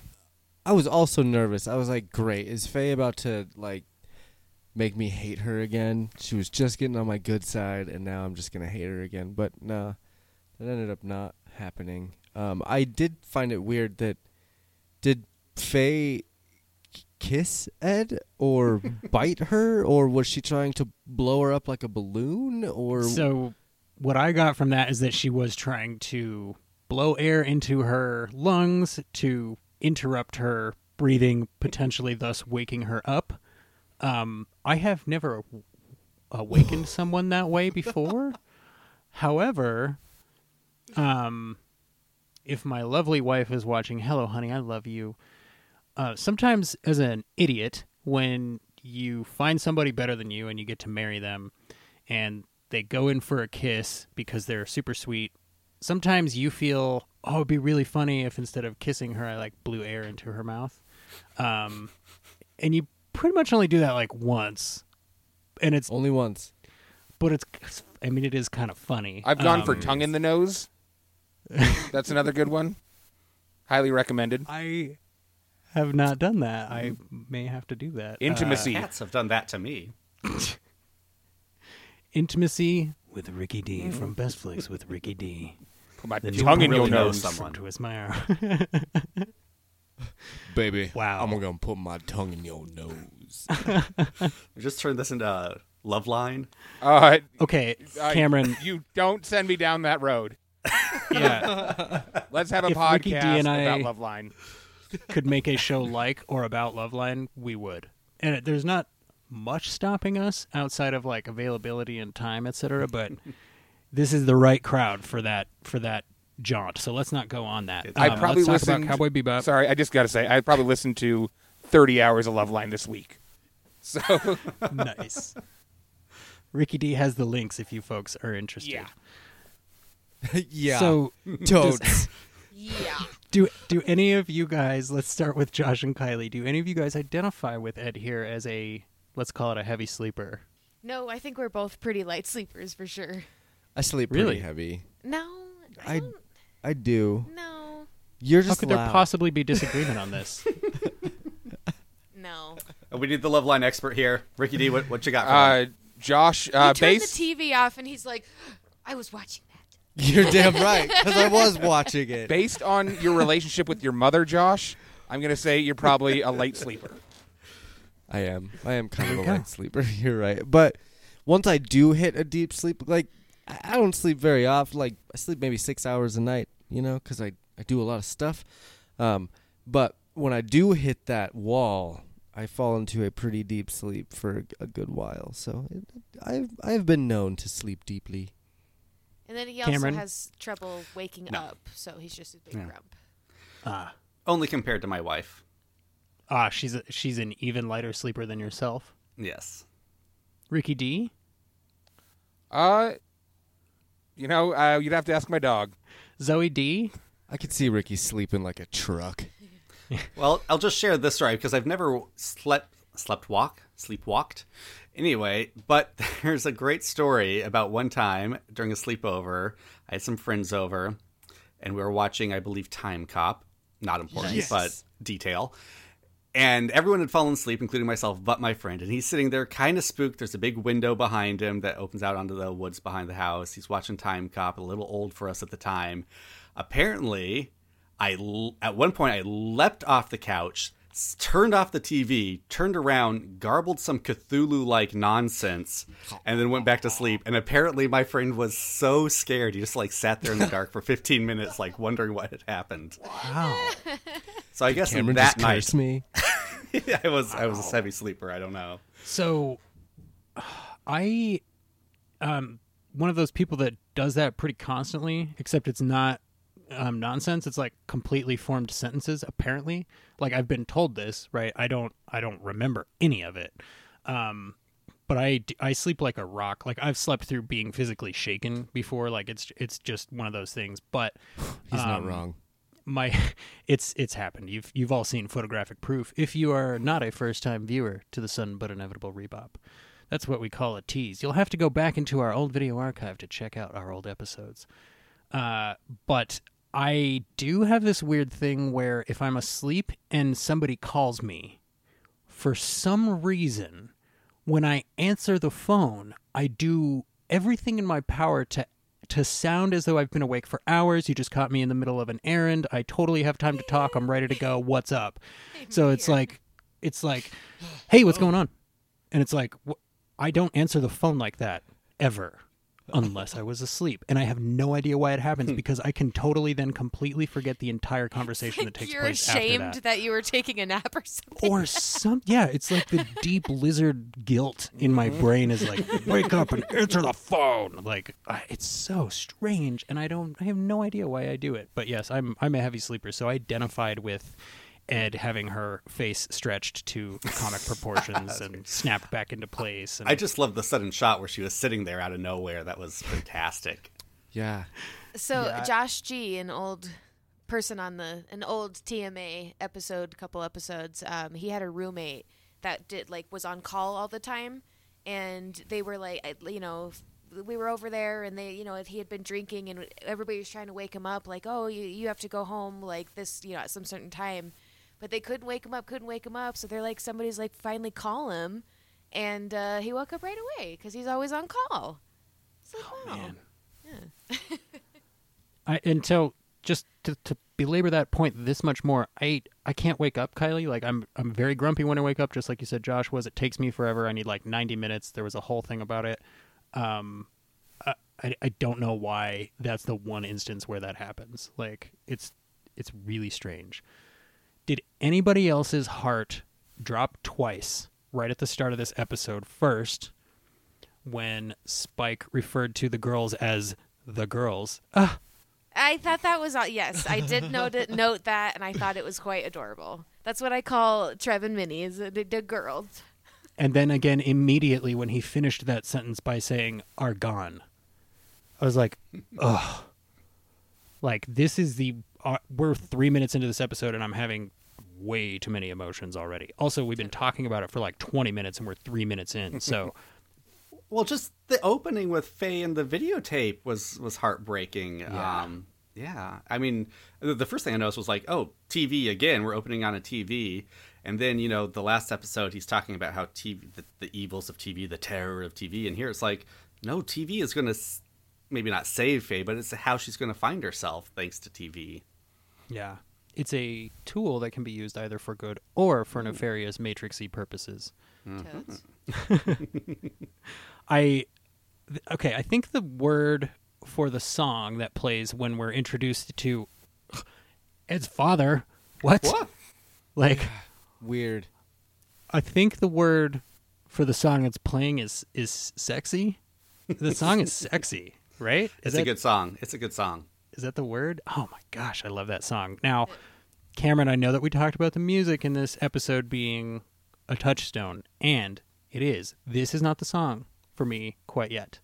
So, I'm going to hold off and say Ricky D from Best Flicks with Ricky D. How are you doing, buddy? Doing good so far. Okay. Totally dry. Yeah. Do you have any notes about Faye or Ed or their ennui? Not up to this point. This is right about when we're being introduced to Earth, right? Yep. I And everybody's again disappointed that they're back on Earth. I must have missed something. Is all of Earth kind of underwater? Is it relatively uninhabitable? It seemed to be quite desolate. Well, I mean, we've seen it before when they were looking for Ed, so there are communities. And obviously, they sat down and had dinner together at a table somewhere. Right. So there's has to be some spots that are. Well, and but we it got does- that yeah. shot of the geography, right, where it's like a landmass with a huge chunk taken out from that meteor. So it's, I mean, It's I just think dangerous. Yeah, but to Kylie's point, I mean, if the Earth started losing land, that would equate to a bunch more water, right? Like that's I think it was implying craters, though, right? Like that's where. right, craters, but also Definitely, yeah, terrain changing events. oh, For actually, the moon Kylie, cracked. yes, and Kylie, the moon cracked. That would affect the tides deeply. That's true. We're so glad you're back, Kylie. We all missed it. We all missed it except for you. Well, and apparently Josh. Good job, Josh, too. I don't mean I to- just said the moon cracked. You did, but Kylie We had, weren't listening. had asked about the water. So I just love being on Earth. I'm a sucker for post-apocalyptic stuff. We'll get more into that later, but I just love how Earth is the most alien-feeling planet in the Cowboy Bebop solar system. Like every other planet feels more like Earth today. Well said. Civilization. yeah, and it good one more layer of discomfort, right, for this episode. Like we're on the worst planet this show has available. Like, Yeah. come on. Oh, Which isn't too far Earth. from the truth, like today. Well, it, by default, is both the worst and best that we have available. I'd rather live here than any other planet right now. Currently, Yeah, Yeah. right now, I'd- yeah, for sure. I'd say we got the pick of the litter currently. I did like that Faye promised something good to Ed, and then somebody else fulfilled that promise. Not necessarily, because of that, but it did end up working out that way. Callie D in the chat, climate change, my man. Callie D in the chat is still in hippie jet mode from last week, and we are totally cool with that. Hippie jet mode is the way to be. I'm sorry, just go back to the sexy tune real quick. I know that's not our touch point, but is that the one with the Beatles bass line? I mean, I'm just double checking that's what that was, and I wasn't going crazy, right? Yeah, and I caught the Beatles bass line Okay. for sure. The come together. Yeah, for sure, that's it. all day. Yep. Okay. And what do we think about Ed's dad, Ricky D from Best Flicks with Ricky D? How the first time you meet this man, tell me what's going through your heart and your head. Well, it's difficult because the first things we really learn about him is he abandoned Ed at a babysitter's. Forgot. He Forgot about forgot her at about her. daycare. I'm confused how that's different from abandoned, but okay. Everyone has forgotten their kid in the store at least once. Don't deny it. I have never done that. But however, I would just assume. when- I was left at the store once. I've literally Probably I not think by we your need father. to twist left this my into kid a at a Loveline daycare, podcast. but I only made it to the parking lot. Josh, how did it make you feel when you were left behind, and which one of your parental units was in charge of that? I don't think I really knew at the time. They actually told me later on that they had left. I was in the magazine aisle reading Nintendo Power. I used to Just do that really trying to too. get all the codes and stuff, and then 20 they minutes left, and then came back and found me in the magazine aisle and was like, "Hey, it's time to go." Now, to everyone's point, including Roy, the Intrepid DM in the chat, and Rosie in the chat, on accident versus on purpose. Roy's never done it. I've never done it. We've all had moments where we went, "Where is my child?" That's a little different. To Rosie's point of on accident versus on purpose, I think that's why Ricky D from Best Flicks with Ricky D doesn't like, I'm just going to call him Mr. Ed, because he's using the understanding of other parents who would say, I know what it's like to lose track of your kid, to kind of couch the fact that it has been 7 years. No, I don't think it's bad that that it's good that it's been 7 years. But Oh, no. anything No. like that. But it could happen, especially the 90s. Oh, no, and we're not 90s criticizing you. I to just that merely point, meant to yeah. I meant to illustrate that you kind of are all illustrating the point of why that guy is a And douche. I do right? want to round Like, out my opinion of Mr. Ed. Please. Of course, that's the first thought is, well, he abandoned Ed at this daycare for 7 years. But the first time Ed sees her father, she jumps off the ship into his arms, happier. This is a person we see at a 9.5 out of the happiness scale out of 10, and she's breaking through that and going into double digits. Right. Well, not even into his arms. She jumps over him, knowing and trusting that he will catch her. Yeah. In like a thing they haven't done for, did they say 7 years? Yeah. Wow, yeah. And if Ed is 13, those are some important years. Those are Significant. most of the years that they would have been doing that, in fact. Yeah. I have to do this because we have wonderful people in our live chat. Callie says, my mom lost me at the largest airport in Germany once. She didn't abandon me so much as I wandered off on accident. I was 3, so that was fun for her. Kids Oh, do then- that. poor Rona. Rosie says, we left my little sister at church one time. Mom thought she was going with me. I thought she was going with her. We both left with her. Friends brought her home. Totally, yeah. If you have a wonderful, happy, loving community around you, it's a thing that is understandable. And that's what makes this guy so objectionable, is because as far as we know, he doesn't have that. Like, he can't even remember his assistant's name or his child's name or his child's gender or a lot of stuff. So And again, they live on a post-apocalyptic hellscape right. where a meteor could fall on her head at any moment. And tech note, they could not picture real-time satellite imagery, right? Because they had satellites in the late 90s, but there was they couldn't project that one forward to go, yeah, someday they'll just be taking live video feeds of the planet, and it will be you don't in have the to Ed update it. episode, because obviously that one satellite was still there, but I assume the satellites wouldn't be very safe with all the moon rocks crashing into them. Right. And most of them, to your point, are probably gone at this point. But I think the futility of what it is that this guy is doing is Yeah. part of the point, right? Yeah. Oh, sure. Because it's going to be A, constantly changing, B, nobody lives here. Like, Well, he's prioritizing this feudal. Right. At one point, I said, "Don't go chasing meteor falls. Stick to the Eds and the I don't know. That's as far as I got. I stopped. But I yeah, love he's it. prioritizing this feudal effort instead of his daughter.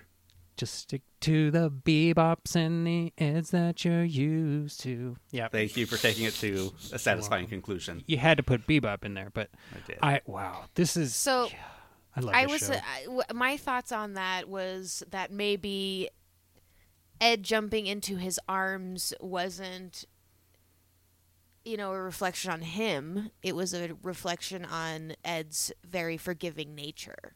Yep. And honestly, it reminds me of my my relationship with my own dad.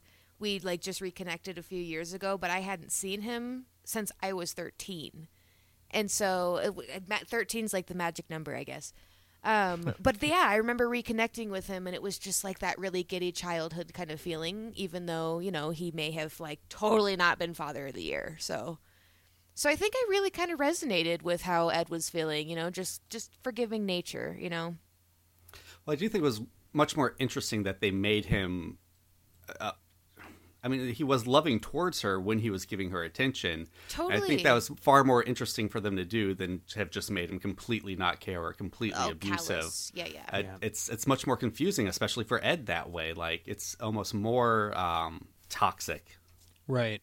Well, and that's a thing I believe that's, I don't know if prevalent is the word, maybe well known among children, relatable for children of single parents growing up, because you, as a person who experienced that, I had a tendency to idolize the parent that wasn't present, right? Because I could imagine that parent to be whatever I wanted them to be, where it was like, oh yeah, he's probably the greatest and he got all this cool stuff, and if I was wherever he was, it would be fine.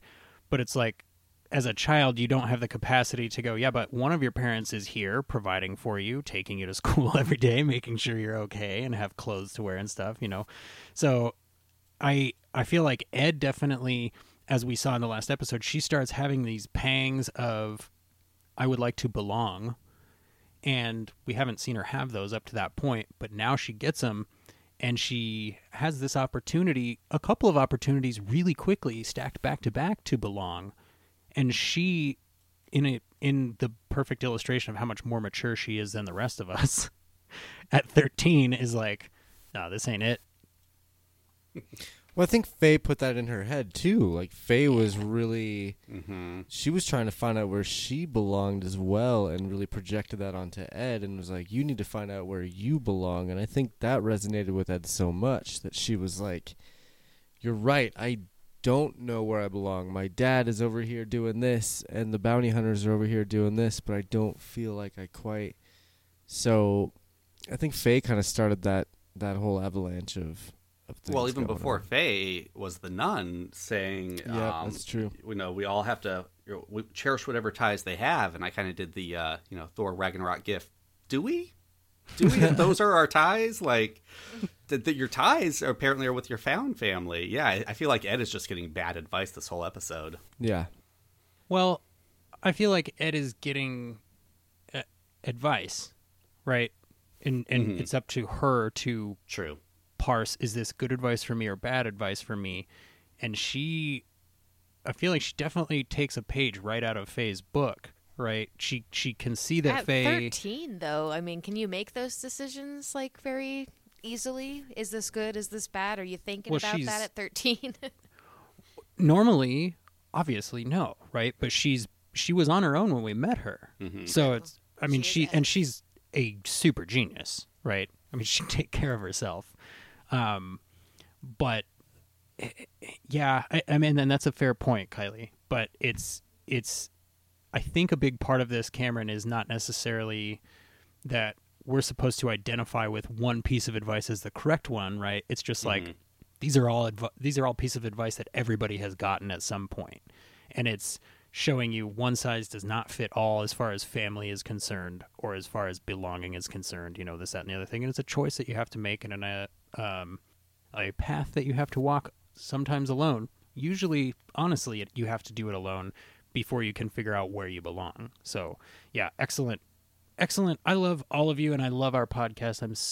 I'm having a blast. So, before I give my next note, let's say Ricky D from Best Flicks with Ricky D. What's your next note on this show, my friend? We're going a little bit back in time, but when they ran into that daycare and all of the kids were acting exactly like Ed, that Yeah. was great.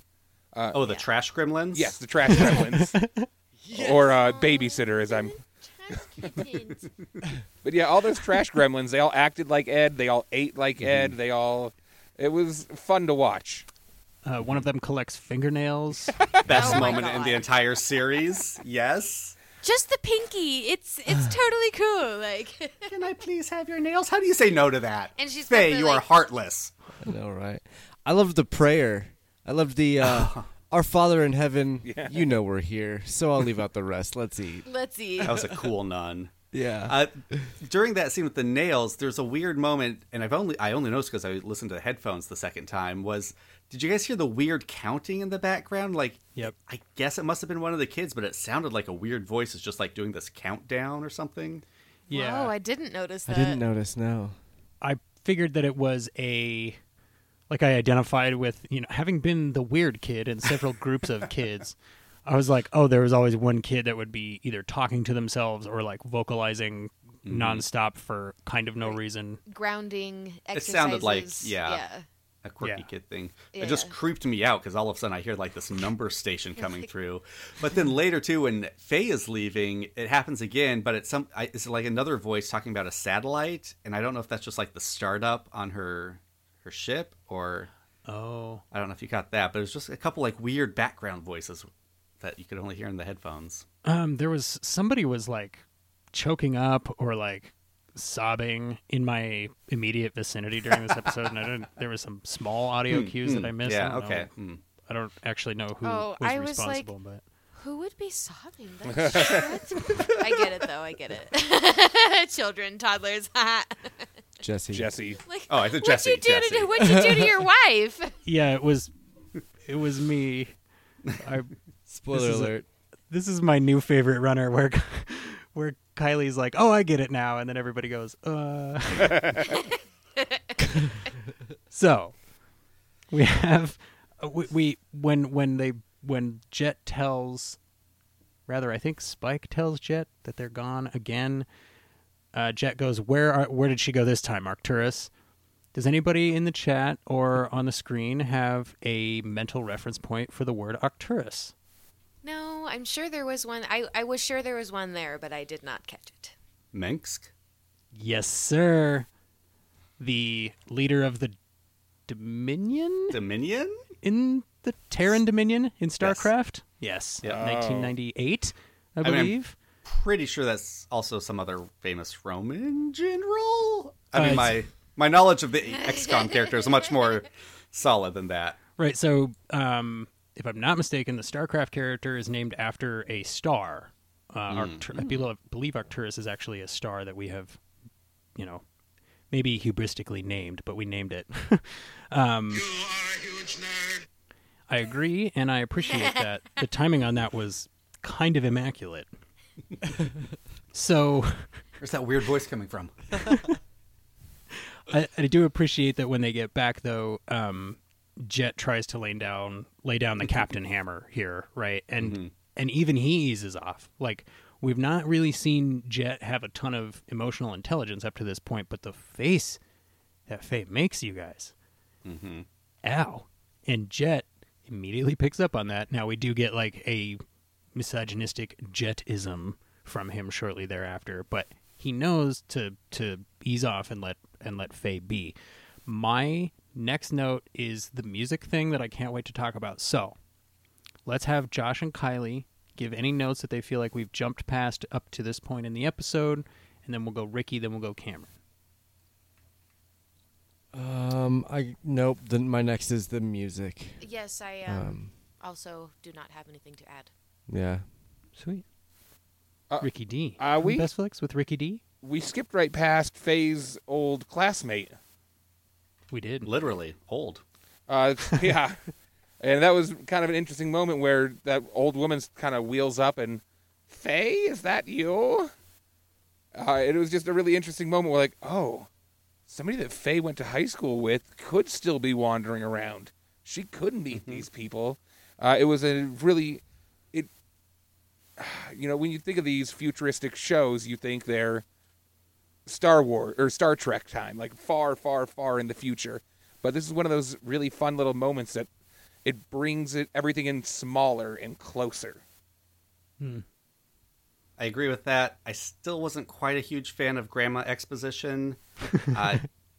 Just because, I don't love the trope of people recognizing people way too easily and then being super cavalier about something that they'd be gobsmacked. Yeah. Right. Gobsmacked? Well, she seemed to know that Faye was put into that, like, healing chamber. But she didn't know that she didn't have her memories.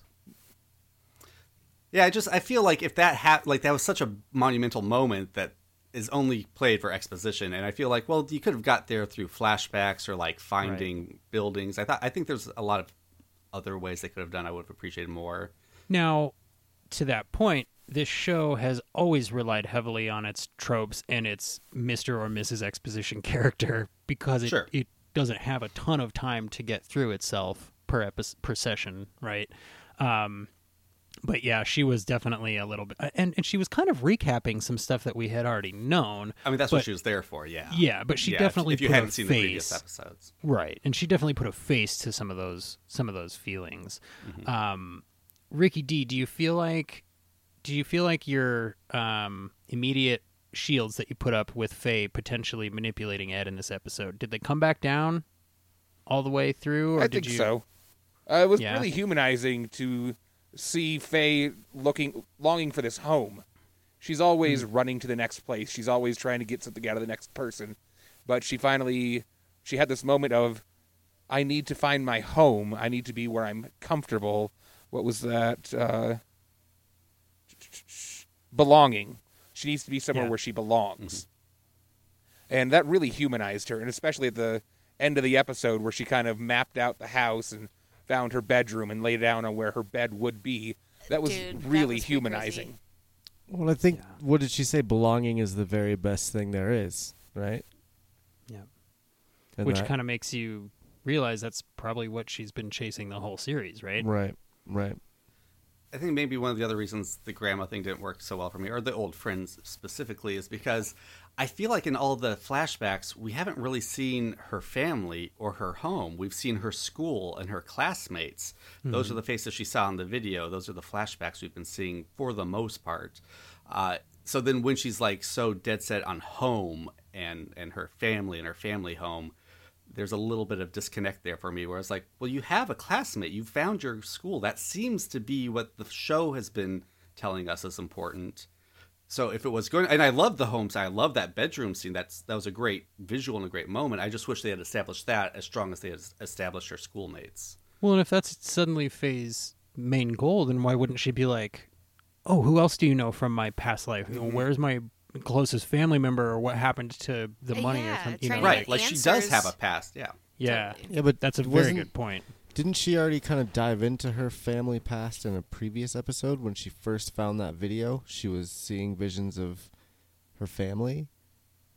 Well, she didn't have like, I mean, they're gone, obviously, right? But she doesn't necessarily know like how to find anybody that would be left over, because I don't know that there was. It shows in this that she's having the flashbacks to the location. So up till this point, she just may not have known where to look.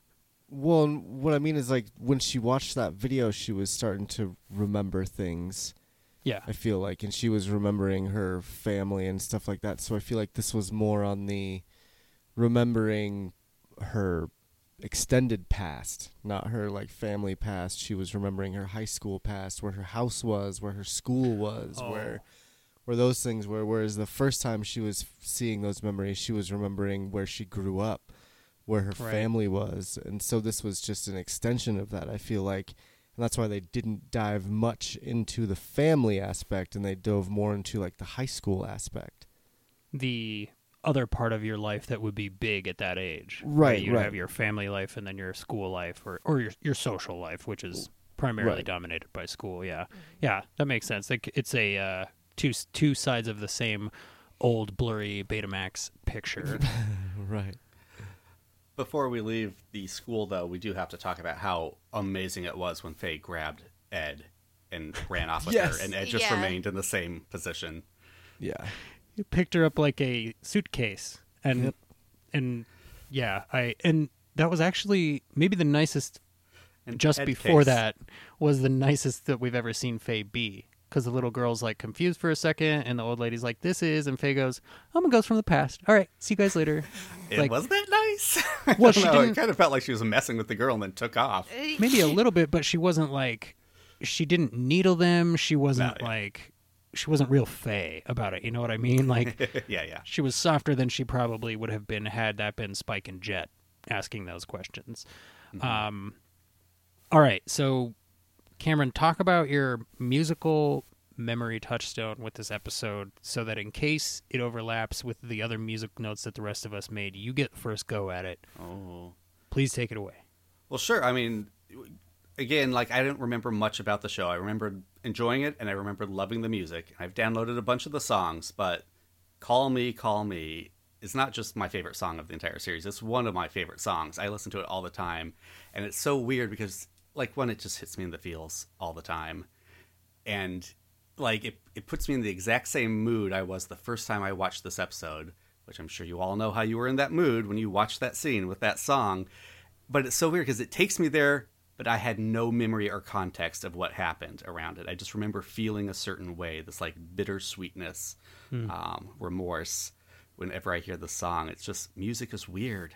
Music is weird like that. They did that with another song in this episode too. When they're traveling back to the bebop, they were I like playing that. a song that was That's one of my very. favorites too. It was a very, like, cerebral. Like, it was something that you would listen to when you just found out something heavy, something just got dropped on you, and you were like, God, I need to think about this for a minute. That song really, really embodied that thought process, I feel like, and I think to your point as well, Cameron, at the end, it's the same thing. It really, that music really, really, they know how to invoke feelings with the music, and Yeah. I think that's one of the best parts of this show by far, is that like you were saying, you can remember this song. You might not necessarily remember the context of every part of the show, but you remember that this song was awesome for whatever reason. So I'm really happy that didn't match Okay. mine, because I was really excited to give mine. I was like, if he says the same thing I say, I'm going to be upset a little bit. So the scene where Jet and Spike fight Mr. Ed and Mr. McIntyre, and Spike is totally failing to have any effect on him whatsoever. This is my favorite Bebop soundtrack song. It's called Don't Bother None, and the lyrics of the song are kind of about the futility of trying to change the past or things that you can't control. Definitely look up the full version on YouTube. It's really, really good, but it definitely applies both to Spike's attempts to knock out this just slab of a human who just remains unmoved. Big. Yeah, he does not flinch. He doesn't give. There's no movement. He's kind of the Juggernaut. So, But he still throws eggs. right, because Very he's- well. Like bullseye. He's like, this is good enough for me. I don't, necessarily need to crush these people. But the song playing behind them, Don't Bother None, it's just, so it applies not only to that fight, right, but it also applies perfectly to the task that he is undertaking of mapping the aforementioned ever-changing landscape, which is itself kind of a pretty decent direct metaphor for life, right, where you're trying to map out the road ahead of you. It's always changing. There's literally no way to know the path without walking it. You have to physically be out there doing the work. And that song, the last time, to your point of feelings and memory, I believe the last time we heard the song Don't Bother None is when they are casing the town looking for the young boy in Sympathy for the Devil. It's like this very slow, ponderous acoustic guitar riff. And I got to tell you, the lyrics in the full version, they're sung with just so much angsty blues vibe going on that I love this song. Go look up Don't Bother None on YouTube. I felt like that song belonged in a saloon fight. Like Seriously. someone broke a bottle over someone's head, and then the music starts playing, and there's just a brawl. I love this fight. And it's over pretty quick. It's not quite as necessarily as dramatic as some of the other fights, The right? headbutt at the end, where Mr. Ed Yeah. just knocks Spike out. Like, Yeah. it's awesome. Crushed. And probably like compressed a couple of vertebrae in his spine or something, because that was intense. I mean, that guy, like we said, yeah, he was a wall of a person. So the last actual note that I have for this episode, I'm not going to say out loud because we would all start crying, and it also would spoil some of the segments going on. So I would like to throw it to my guest, Cameron. Do you have any notes that, I mean, we never really go in structure, but do you have any notes that you feel like you have to talk about from the second session? Session 2. I just want to talk about that ending, guys. The whole ending under the Call Me song. Yeah. It's so moving, but so it gets me in the feels, but I'm not sure which feels. They're not great feels. We've talked about how we don't think Ed's making the right choice. She's going off to a very unhealthy relationship with a father person. Faye is chasing a past that no longer exists, literally. She's lying in the ruins of her past. And, these are not great choices our characters are making, I don't think.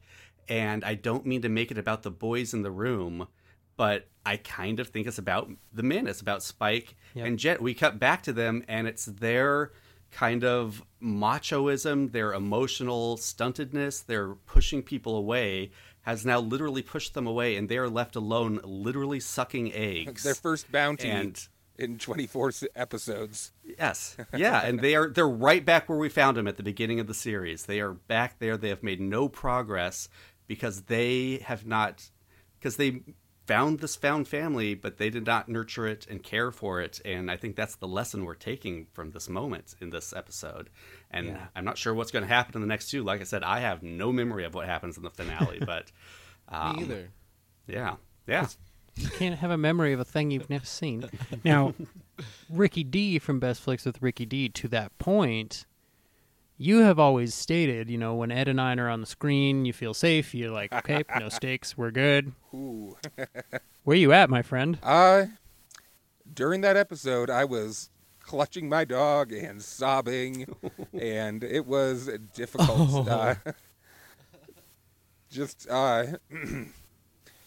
totally went. There's an extremely powerful connection between Ed and Ein, and you know Ein has to go with Ed, but there was just something about them both leaving the safety of the Bebop and abandoning everything we've known that they've known. It was just super, super powerful. They both look back too. Yeah. Like they're not super sure. Especially Ein, like when Ein runs out the Bebop and looks back, and He's all crying. you're like, Ein kind of knows, like, I think we should stay here, but I'm with you, buddy. Whatever you do, I'm with you. Because I don't have English to tell you I think you're doing the wrong thing. That was my my moment of comfort, right? Was like, at least Ed and Ein are together, and that makes me feel a little better about it, at least. A little bit better. But I think I'm a little wrong about Spike and Jet. Because who do you think, there's a small step forward, which one of those two do you think put the pinwheel on the front of the Bebop? I think Ed did it. Who cared? No, because Ed gave the pinwheel to Spike before she left. I guess that's true. So That's true. I would have to guess Spike, because Spike was the one to say the girls are gone, which means he had the presence of mind to, well, and he was up really early, of course, but When he found the message, too, that said bye-bye. he did, right? Yeah, that was awful. So Oh, yeah.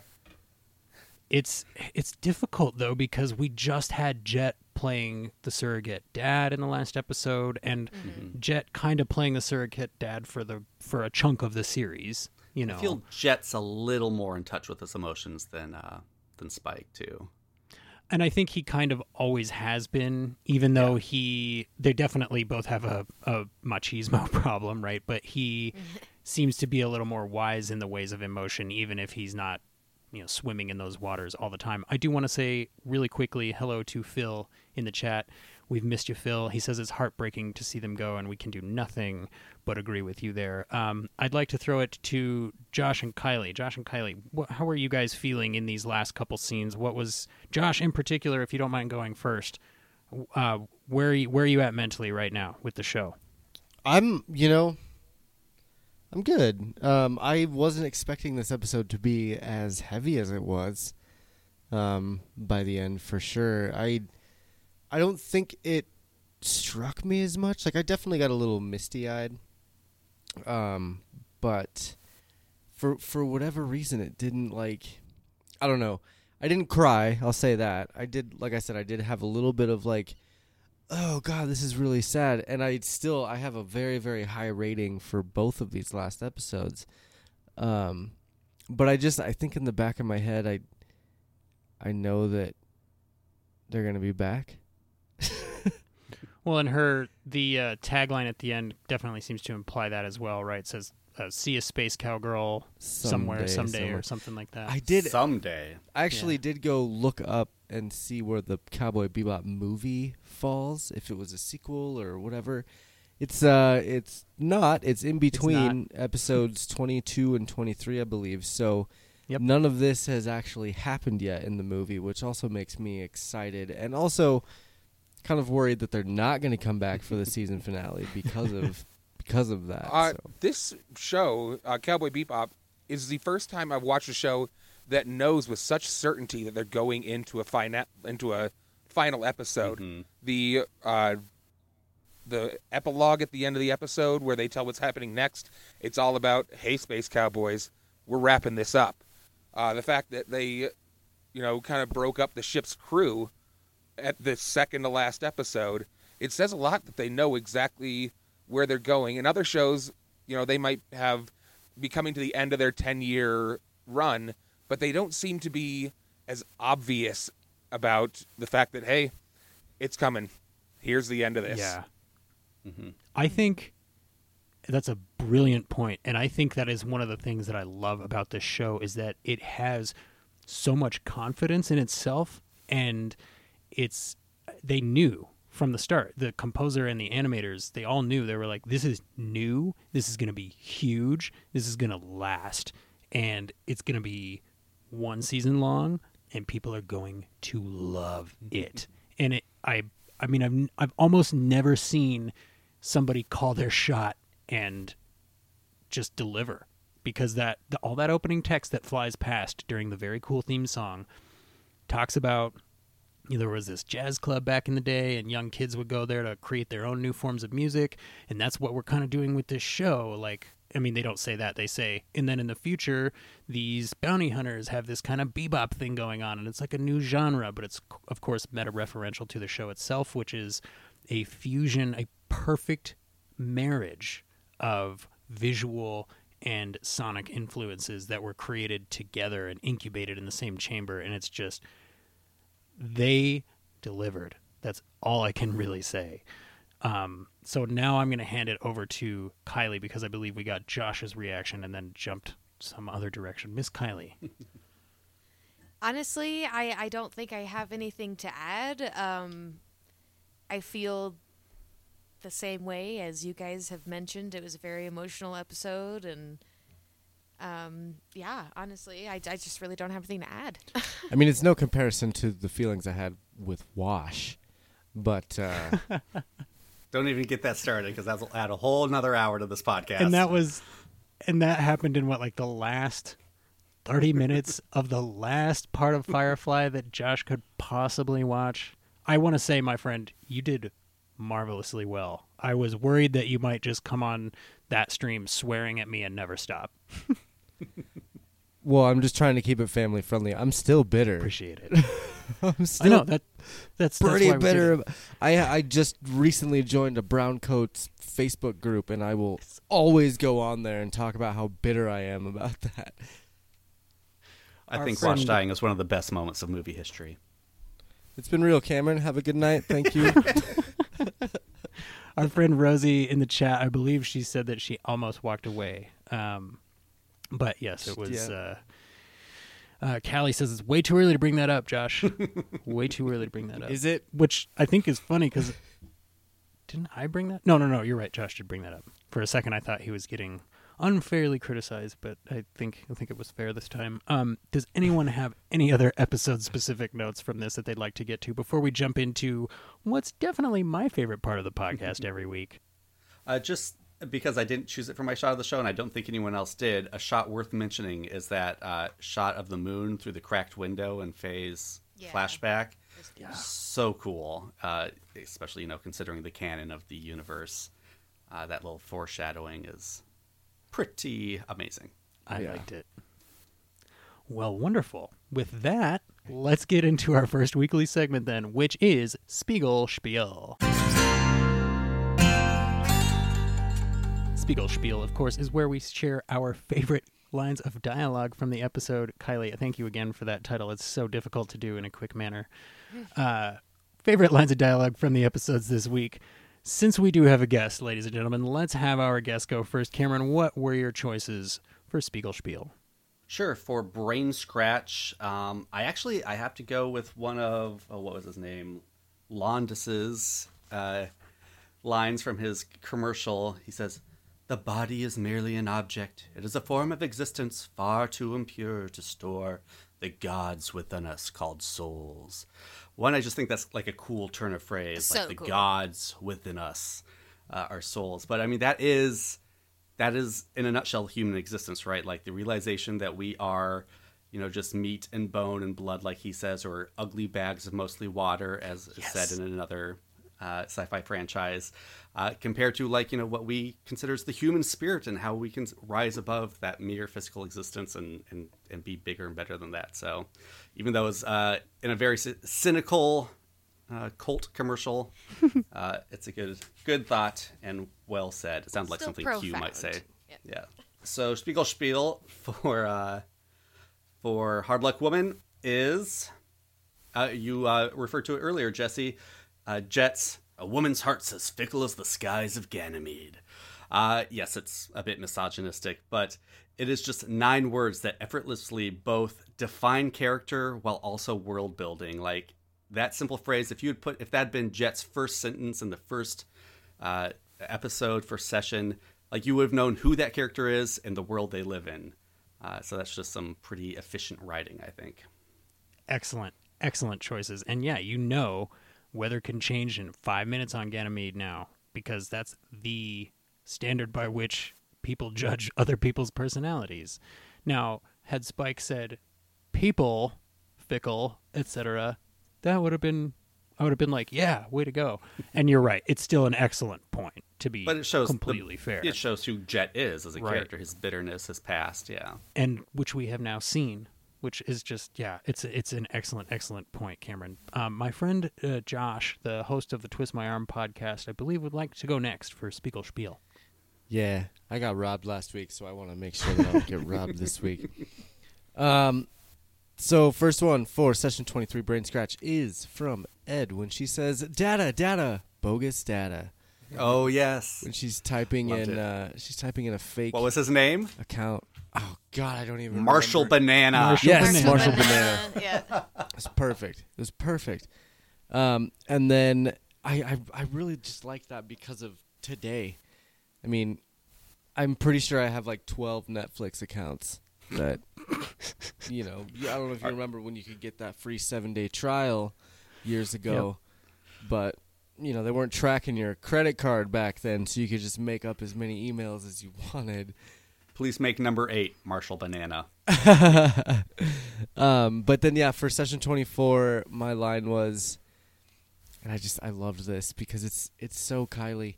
It's a known fact human beings go insane if they don't eat. I laughed at that line. It's a relatable line, I think, for everyone in the world. But yeah, it Kylie, how does that make you feel? Not any particular way. I think it's fact. Is that so? It's I it's probably true. won't be here next week, guys. Because I ate them. Wow. You ate me? Yes. Oh my God! 'Cause I ate them. Didn't just kill me. You ate me too. That's what we were just talking about, is eating. No, I know. I get it. It goes full circle. It goes full circle. Kylie, did you have selections for Spiegel Spiel this week? Yes. For Brain Scratch, I really liked Londas as well. He had a lot of profound things to say, but I liked when he said television itself has become a new religion. That's definitely a good one. It's very meta. Quite accurate. And then for Hard Luck Woman, I really liked when Ed is introducing everybody to each other. This is Father Person. This is Spike Person and Jet Person. I thought that And was when Faye had called her in the episode prior, she went, "Oh, it's Faye," Yeah. which she had also done a couple weeks before, and Faye said, "No, it's just Faye." just one. Yeah. Yeah. This is Father Person. Excellent picks. I like that. Ricky D from Best Flicks with Ricky D. Yeah, for the first episode, I have another Londes quote. Do you know what the world's greatest and worst invention is? Television. And I thought that was really interesting because every generation kind of grows up with this new form of multimedia is the worst thing that's ever created and the greatest thing. It was radio at one point with rock music and all of this, and that was the downfall of society. And then there was television, and we have our phones, and there was the internet at one point. And Internet, yeah. I mean, Podcasts. Podcasts, sure, yeah. And on the one hand, that's true. It is the greatest thing and the worst thing. There's something about society being able to reach out so far and see so much that's incredibly good for us, but it seems to have a detrimental effect. So I really liked that quote. It was timely for the episode. I thought it was just a good quote in general. And for Hard Luck Woman, I have Faye said, "That's the best. Belonging is the very best thing there is." I thought that was another kind of controversial quote. You could definitely fall on the side of, it's very important to feel like you belong. It's important to feel that people love you and support you, and the people. I guess I'm kind of falling. I don't have any opposite to that anymore. But when you're just off on your own and you're alone with no one to lean against, or that's just a really rough life. Well, and that's to your point. That's the reason that it's coming from Faye. Right. That's the reason that she's the one that says that that's important, right? Because she's the one that has experienced that lack. And it looks like strength at certain points. It looks like she's a very strong person because she can be alone like that. But in reality, she's just scared and alone, and she wants to be with people that accept her and love her. Well, just go back to Brain Scratch real quick. There's that moment where she calls him up and she's like in tears saying, I thought I had it. I thought I'd gotten rid of my debt. And like, it's taken me till this episode to realize like all of her greed that we've seen throughout the entire series, like it's all been because of that, because she can't live her life because of this unfair debt she's been burdened with. And it's just kind of suddenly changed the way you look at her as a character. Yeah. When we only get the outside world's view of her, it's hard to like her. So my pick for Spiegelspiel is the second half of Ricky's pick for the first episode, which is that television controls people by bombarding them with information until they lose their sense of reality. That quote speaks for itself. I don't think I need to elaborate on that, but you could say that about anything in excess, right? So maybe the lesson that we're all looking for here is moderation is king. But to that point, to get such philosophical musings from what happens to be a 13-year-old hacker was pretty interesting. And it kind of fits with the, Ed having a different perspective and potentially being smarter than the rest of our characters despite being younger than them, sort of a thing. It's definitely a little misguided, which is fair because, he's a vegetable and he's 13 and a lot of other stuff. But there is definitely some meat in there. My second choice, I kind of can't believe that nobody picked this. My guess is that nobody picked this because they're trying to keep themselves from crying. Father Person Gone. That was just like, she stated it and she asked it at the same time. Father Person Gone. And the intonation at the end of it sounds just like anybody's kid when they're learning to talk, and it hit me right in my heart. And I'm so sorry, but and yeah, it to see Ed finally maybe take some confidence from Faye, even if we can all agree that that's maybe not the best source of confidence ever.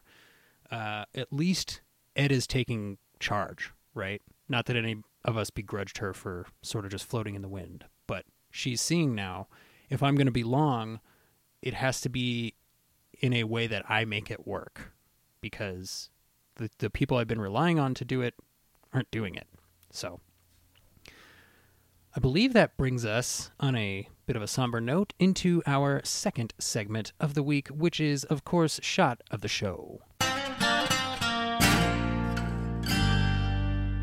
Shot of the Show, as you know, is where we share our favorite visual moments from this week's episodes, the moments that impacted us just a little harder than the rest. Let's stick with that rotation. We'll have our guest Cameron go first, then we will go Josh, Kylie, Ricky, and me. Oh, and Cameron, if you'd like to just mention your shots, Josh will give the time codes at the end because we watched on a different platform than you did. Sure. So my shot is 1818 in the first episode. It's Spike standing in front of the tower of TVs and Brain Scratch.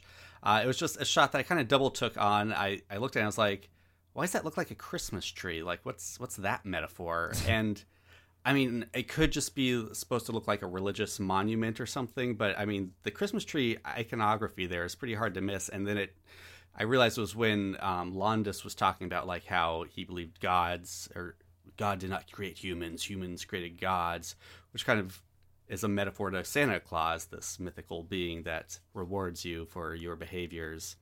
And I don't know if that's what they're going for, but that's what I took from it. That's Phil in the chat hit me. Tower of Babel is kind of what I was thinking, and that's also very good. You get the double meaning there too, because this guy is just babbling almost mindlessly, Love it. droning on. But yeah, that's just where I was going, and I I really like that secondary religious iconography of the tree because like you said, he is speaking of on themes of and the creation of religion and the purposes of it and things like that. So that's an excellent pick. And your second choice, you're welcome, is this shot from the montage at the end with, I know, get ready for the tissues, of Ed leaving, walking away. And again, there's no really reason I picked this other than I don't have a ton of specific memories of the show, but this shot of Ed just walking by, I mean, look, you've got everything for me. You've got a post-apocalyptic landscape. You've got a gorgeous backdrop, a silhouette, intercutting between different thematically connected stories, plus the the power ballad with strings in the background. Everything about this is designed to make me love it. And the next shot where it's very similar, where Ed is talking to Ein, maybe some more emotional stuff that really did get me when Ein's head lowered. But again, this is the shot that I remembered. Ed walking across to the song. It's stuck with me for 20 years. And this one is at 20 minutes and 31 seconds on the Hulu version. Thank you, sir. Yes. All right. Well, with that, let's have you take it away, Josh. So mine, sorry, I got to just get a little set up here. Mine on episode 23 was at minute 11:46, and it's this one right here where they're all kind of just feeling defeated because they couldn't find the bounty they're looking for. And Ed is kind of freaking out, just like, no. I'm not sure we've seen a pulled back shot of the ship like this. This is one of the first time we really get to see from this angle. I think I we've seen it from other angles, but this one's a little different for sure. And it was hard. I either wanted to choose this one or this one right here, the one from when they're in the looking for games, Jet's looking to get games, but. And then let's see, my second shot for episode 24 was at minute 10:16, and it was this one right here where they're going back to the bebop, and like we were talking about with the music, it's very thought-provoking where you're just kind of sitting and thinking about your life, and I feel like this is what Ed was doing at that moment, was really thinking about what she wanted to do when she got back to the ship. So the color palette in is somehow super evocative. I don't know if is it that it's a realistically colored sunset, or is it the shadow play is so accurate? I don't know what it is in particular, but to me, this is one of the most emotional shots in the entire series. I actually also picked this shot, but Josh got his in before I did, and I felt it only fair. And yes. I did go first last week, so, but I cannot help but it gives you that sense of uncertainty about the future, but not necessarily a negative uncertainty, but also not necessarily a positive uncertainty, just uncertainty, right? And like a sea of possibility, and just a little bit of like. Seeing Ed strike out on her own kind of made me think at some point my daughter is going to make decisions that don't involve my input. And I think that's probably why it hit me, because the first time I saw this, I would have been 10 or something. So I don't know that I remember this frame in particular, but I know that I will remember this frame for the rest of my life. Excellent choice, Josh. I believe that brings up Miss Kylie. And that is this one. Yes. So I chose this one. I just thought it was a lot of fun. I would say that both of these episodes were pretty emotional. But I think that this shot and this whole scene with them going in there was just pure fun. So for that reason, I chose this shot. It does look a lot like Kaylee's dress. It does. It totally For does. sure. Big pink debutante dress. Yeah. lots of frills. Mm-hmm. The bow. And then I did not have one for the second one. And that Not one, a for reference, problem. is at the 16-minute and 40-second mark. Very cool. That leaves Ricky D from Best Flicks with Ricky D. What have you got, my friend? All right, the first one, this is coming in right after Cameron's. but it's another shot at that just tower of monitors. And I liked this one just because it gave you that idea of that overwhelming, that this character, Scratch. Sorry, I'm trying to get my notes back out. This character, Scratch, is really dominating this area. This is something that he's really planning on trying to take over with. So this is a really good picture. This is his arena, and he is everywhere at once within that arena. Yeah, excellent choice. Very Big Brother vibes. Yeah. Very creepy surveillance vibes going on. And your second pick, my friend. My second pick was just a little bit more fun. I remember when Faye was trying to cram her way into the back of Jet's vehicle, and they were both fighting each other in that tiny little area. But when Ed needs a ride, he's getting strapped to the roof. Yep. And not that he Strap her minds. down and- Not that he minds. Josh, do you want to correct Ricky live? or Oh should we my just let him God! go? I will correct myself. I apologize. It's I just get strong You're good. androgynous vibes from Ed. Yes. And I'm landed on the wrong side. In the same way that Ed's own flesh and blood does. You're totally good, Ricky D. I couldn't help myself. Yeah, just in much the same way that Faye picks her up like a suitcase, she Straps her to the roof. checks that bag. Yep, there's no need to bring it with. So I really liked that. And then, maybe a little bit of development to Cameron's point of the softening, because she's riding on the red tail on the way back. She's not Yes. quite taped to the hole. So my first choice this week for shot of the show comes at 18 minutes and 14 seconds in the first episode. This is Spike confronting Landis, and to me, this is one of those shots that made somebody look at this show and go, "We gotta do this live action. There has to be a way to translate this into good live action. People are gonna love it." And I mean, I can't wait for this shot. This shot really reminds me of the promo shot of John Cho as Spike, and I'm very excited. And a lot of my shots, if you're not a first-time listener or viewer, you will know, have an explanation of me going, "Spike is so cool." So we're just going to go with that for this one. My second choice this week is from a time code that is 3 minutes and 9 seconds into Hard Luck Woman. And this is a shot of Spike getting ready for the day.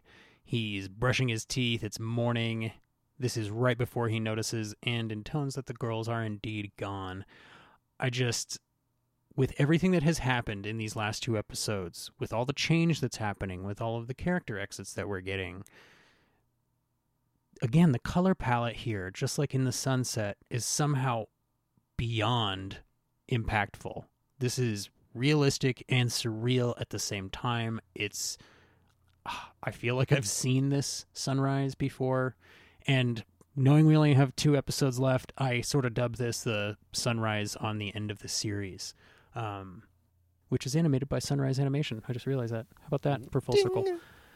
I also appreciate that Spike is encouraging good dental hygiene. He does smoke, but he also does brushes smoke, every but- day. That's right. He is probably the healthiest character. We've seen him work out. We've seen him eat all right. Well, maybe not great, but... All right, my friends, we have 2 more pieces of business to get to before we can wrap this thing up. And wrap it up we must, because we are going long, which I'm fine with. I love you guys, and I want to say thank you before we go any further to everybody in the live chat and everybody here on the screen with me. Thank you for doing this show with me. I love doing this show. You're welcome. That having been said, it's time to rate this pair of episodes. So, let's stick to the same rotation. Mr. Cameron, Oh no. go ahead and set the tone. Oh, all right. Well, so Brain Scratch. I think whoever wrote this episode had a really good, strong opening. I mean, that opening with the TVs telling the exposition through all the different TV channels was great. The setup was amazing.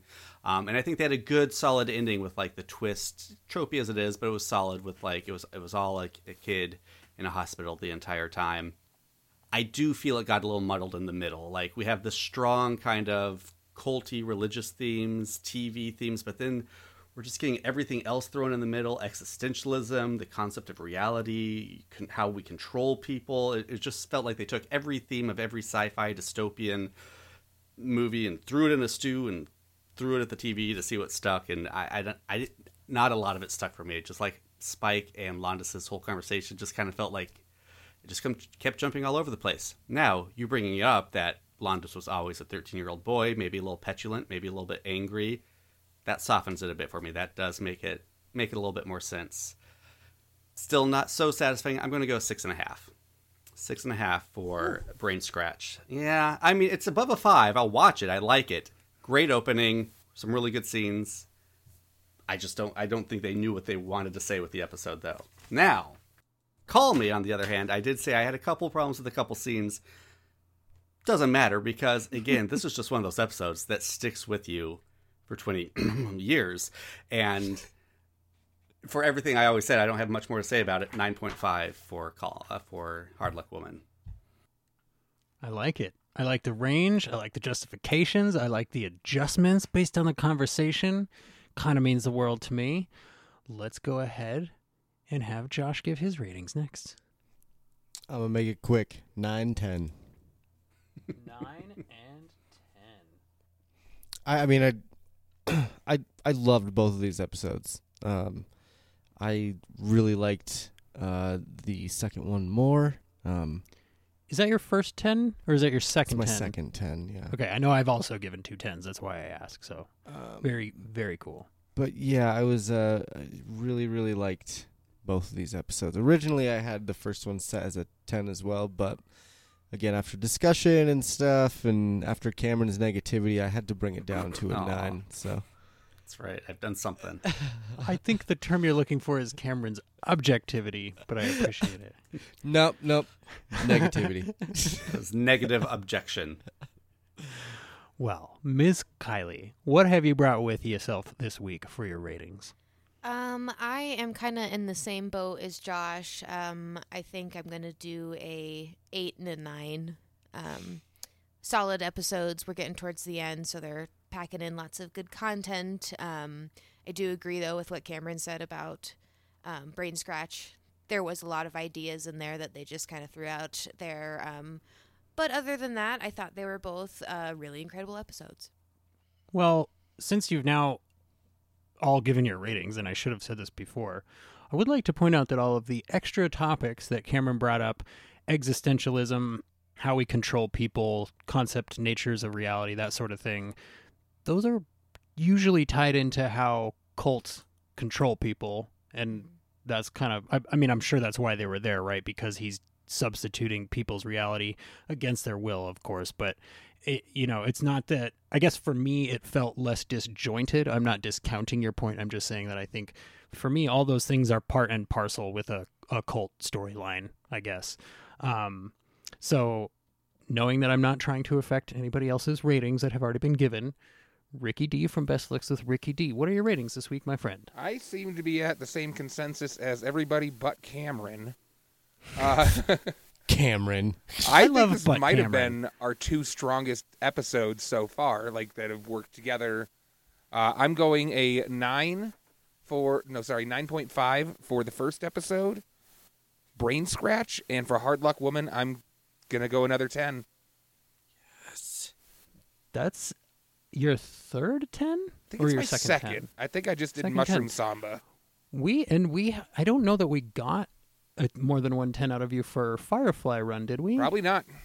I don't think so. And I know that you're very judicious with them, so I deeply appreciate that. Yeah, it just, the first episode, Brain Scratch, I really enjoyed it. It was great. I think Cameron has some good points about how they didn't flesh out every single thing that came up, but it was still a great episode, and it really drew me in.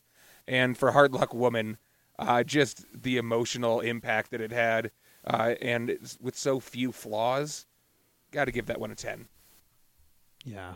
And if I may, one of the myriad things that I really like about Cameron's show in particular, is that he never just gives you a point and then says, just 'cause, right? Cameron always has reasoning behind it. He's always thought about it. Sometimes I feel like it's hard to listen to Cameron's show because he is significantly more intelligent than me, and I'm like rewinding to make sure I didn't miss deep cuts and sort of thing. So I very much appreciate Cameron's input on and your ratings, and I really like that you took the ratings seriously because we always say we want people to be honest with them. So thank you for doing that, first of all. I don't need you to defend me, Jesse. Keep going. I'm not defending you. I just want everybody to know that when I talk about loving you, I'm not just talking about it.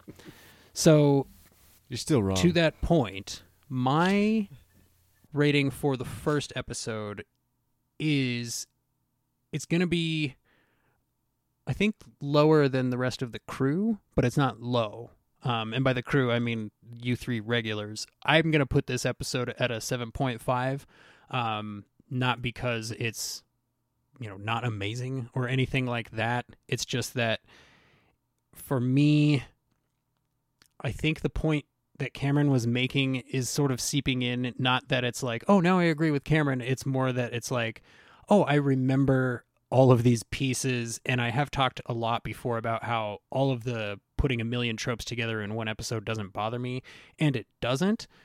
But to that point, with 3 episodes left at that point, it almost felt like, okay, but we could have done like maybe something a little bit more character building oriented, or I don't know what my complaint is, but it's very small and I still enjoyed the episode. So I'm going to go 7.5 on that one. And then I can't help myself but give the second episode a 10. To be, I'm a very emotional person, so to be on the verge of tears multiple times in one episode messes with me. I don't think I actually ended up bawling during this episode like I thought I would when I realized what was happening.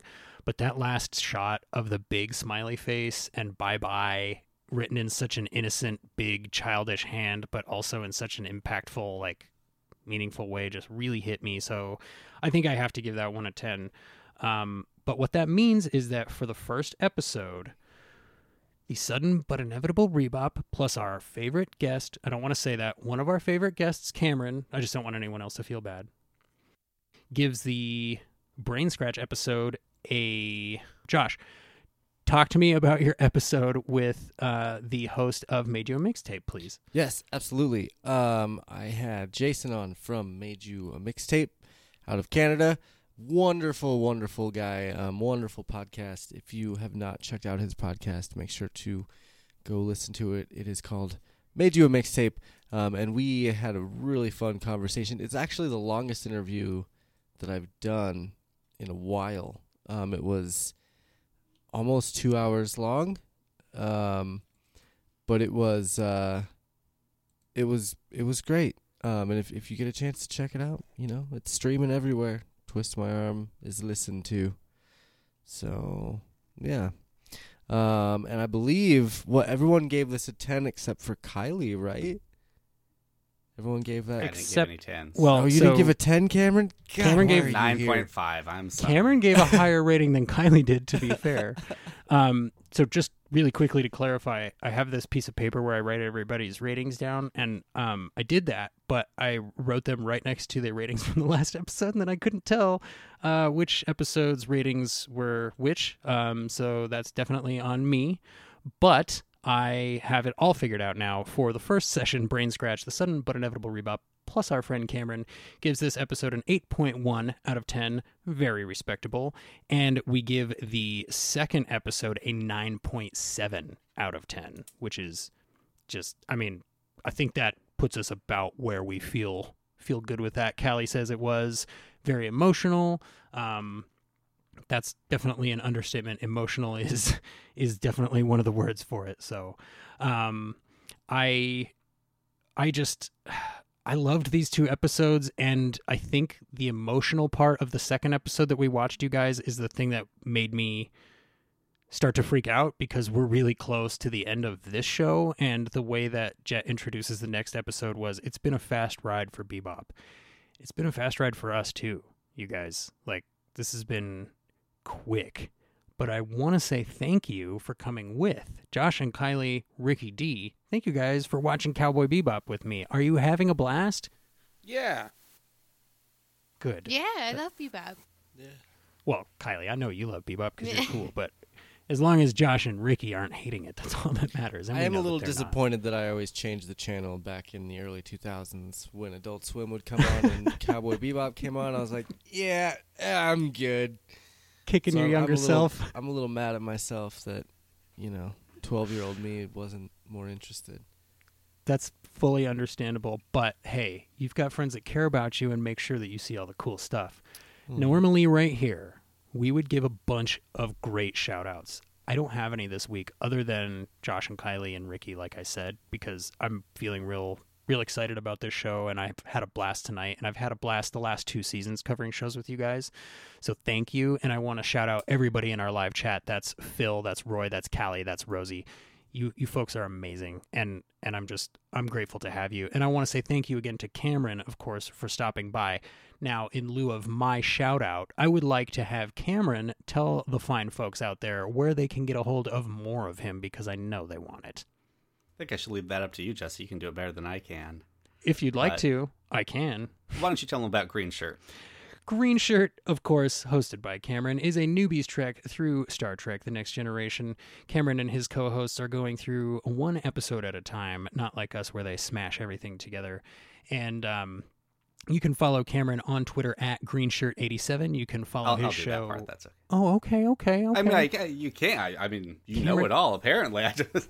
Well, look, I'm a fan of the show. That's actually how this all started. So I've listened to every episode. I wait for new episodes to come out. Cameron didn't watch The Next Generation growing up, much like I'm Josh the didn't newbie. watch Cowboy Bebop growing up. So his friends are graciously taking him through, much as we are taking Josh through.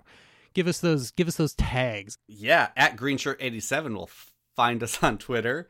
Facebook.com/GreenShirtPodcast is our Facebook. Green Shirt Podcast on Instagram. You can find us on all of those great pod chasers wherever you're listening to this show.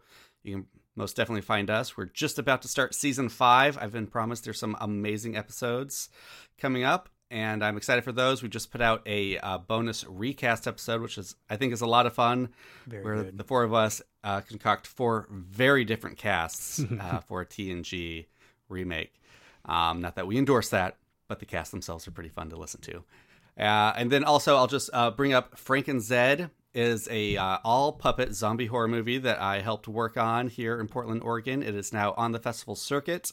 You can watch the trailer for it at puppetcore.com and see where it's playing, if it's playing anywhere near you. And if you like the trailer, if you think it looks cool, help us create some buzz. We're still looking for distribution for it. That is very cool. Here's another thing that's very cool. Our friend Roy in the chat, the Intrepid DM, says, "This is Cameron from Green Shirt. I watched the first 2 episodes of TNG and the movies because of you and Jesse talking about your show. Whoa, oh, that's right. You are watching it for the Yes, first sir. time. It was very fun. We had a great time. There will be more Star Trek watching. Thank you very much, Cameron. Ricky D from Best Flicks with Ricky D. I feel like I should probably ask you if you have a shout out this week. Remember when I was trying to find a rival on Twitter or whatever that was? Oh, yes. Well, there is a 30 Rock podcast called Good Pod Lemon. You can find them on Twitter at Good Pod Lemon. And I was actually talking to these people before they started their 30 Rock podcast, asking if I could be a guest on their show. And they were saying, well, we're just starting up. We aren't doing guests yet. Let's, well, now they're doing episodes with guests. And I haven't been hit up. So, at This is not a Podburn. shout out. This is a call out. Yeah, at Good Pod Lemon. That was a little nasty of you guys. Not appreciating.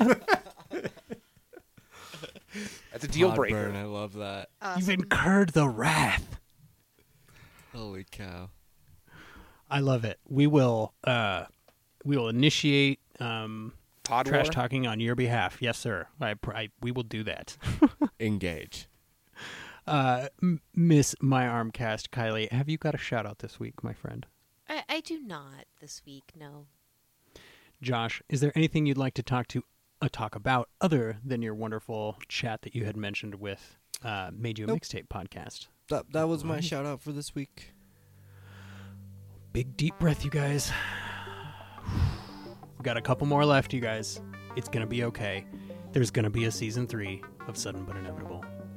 Ladies and gentlemen, in the live chat, I want to say thank you one more time for joining us and watching and listening out there in podcast land like you do every week. You're just the best. Couldn't do it without you. I also want to thank the crew and Cameron one more time. Thank you guys very much. So, for the sudden but inevitable Rebop, I have been Jesse. I am Cameron. See ya, Space Cowboy. Ricky D. Best Flicks with Ricky D. This is Kylie. And I'm Josh. This here's Adam Baldwin for the sudden and inevitable rewatch. Signing off. Guess where I'm gonna be? Yeah, that's right. I'll be in my bunk. Thank you for listening to the Sudden But Inevitable Rebop. Follow us on Twitter @SuddenBut. Follow us on Instagram @Sudden But Inevitable Podcast. Or go to twistmyarmpodcast.com/SBI to get everything all in one place. The Sudden But Inevitable Rebop is a Twist My Arm podcast. The views and opinions expressed on this show are held solely by those speaking them.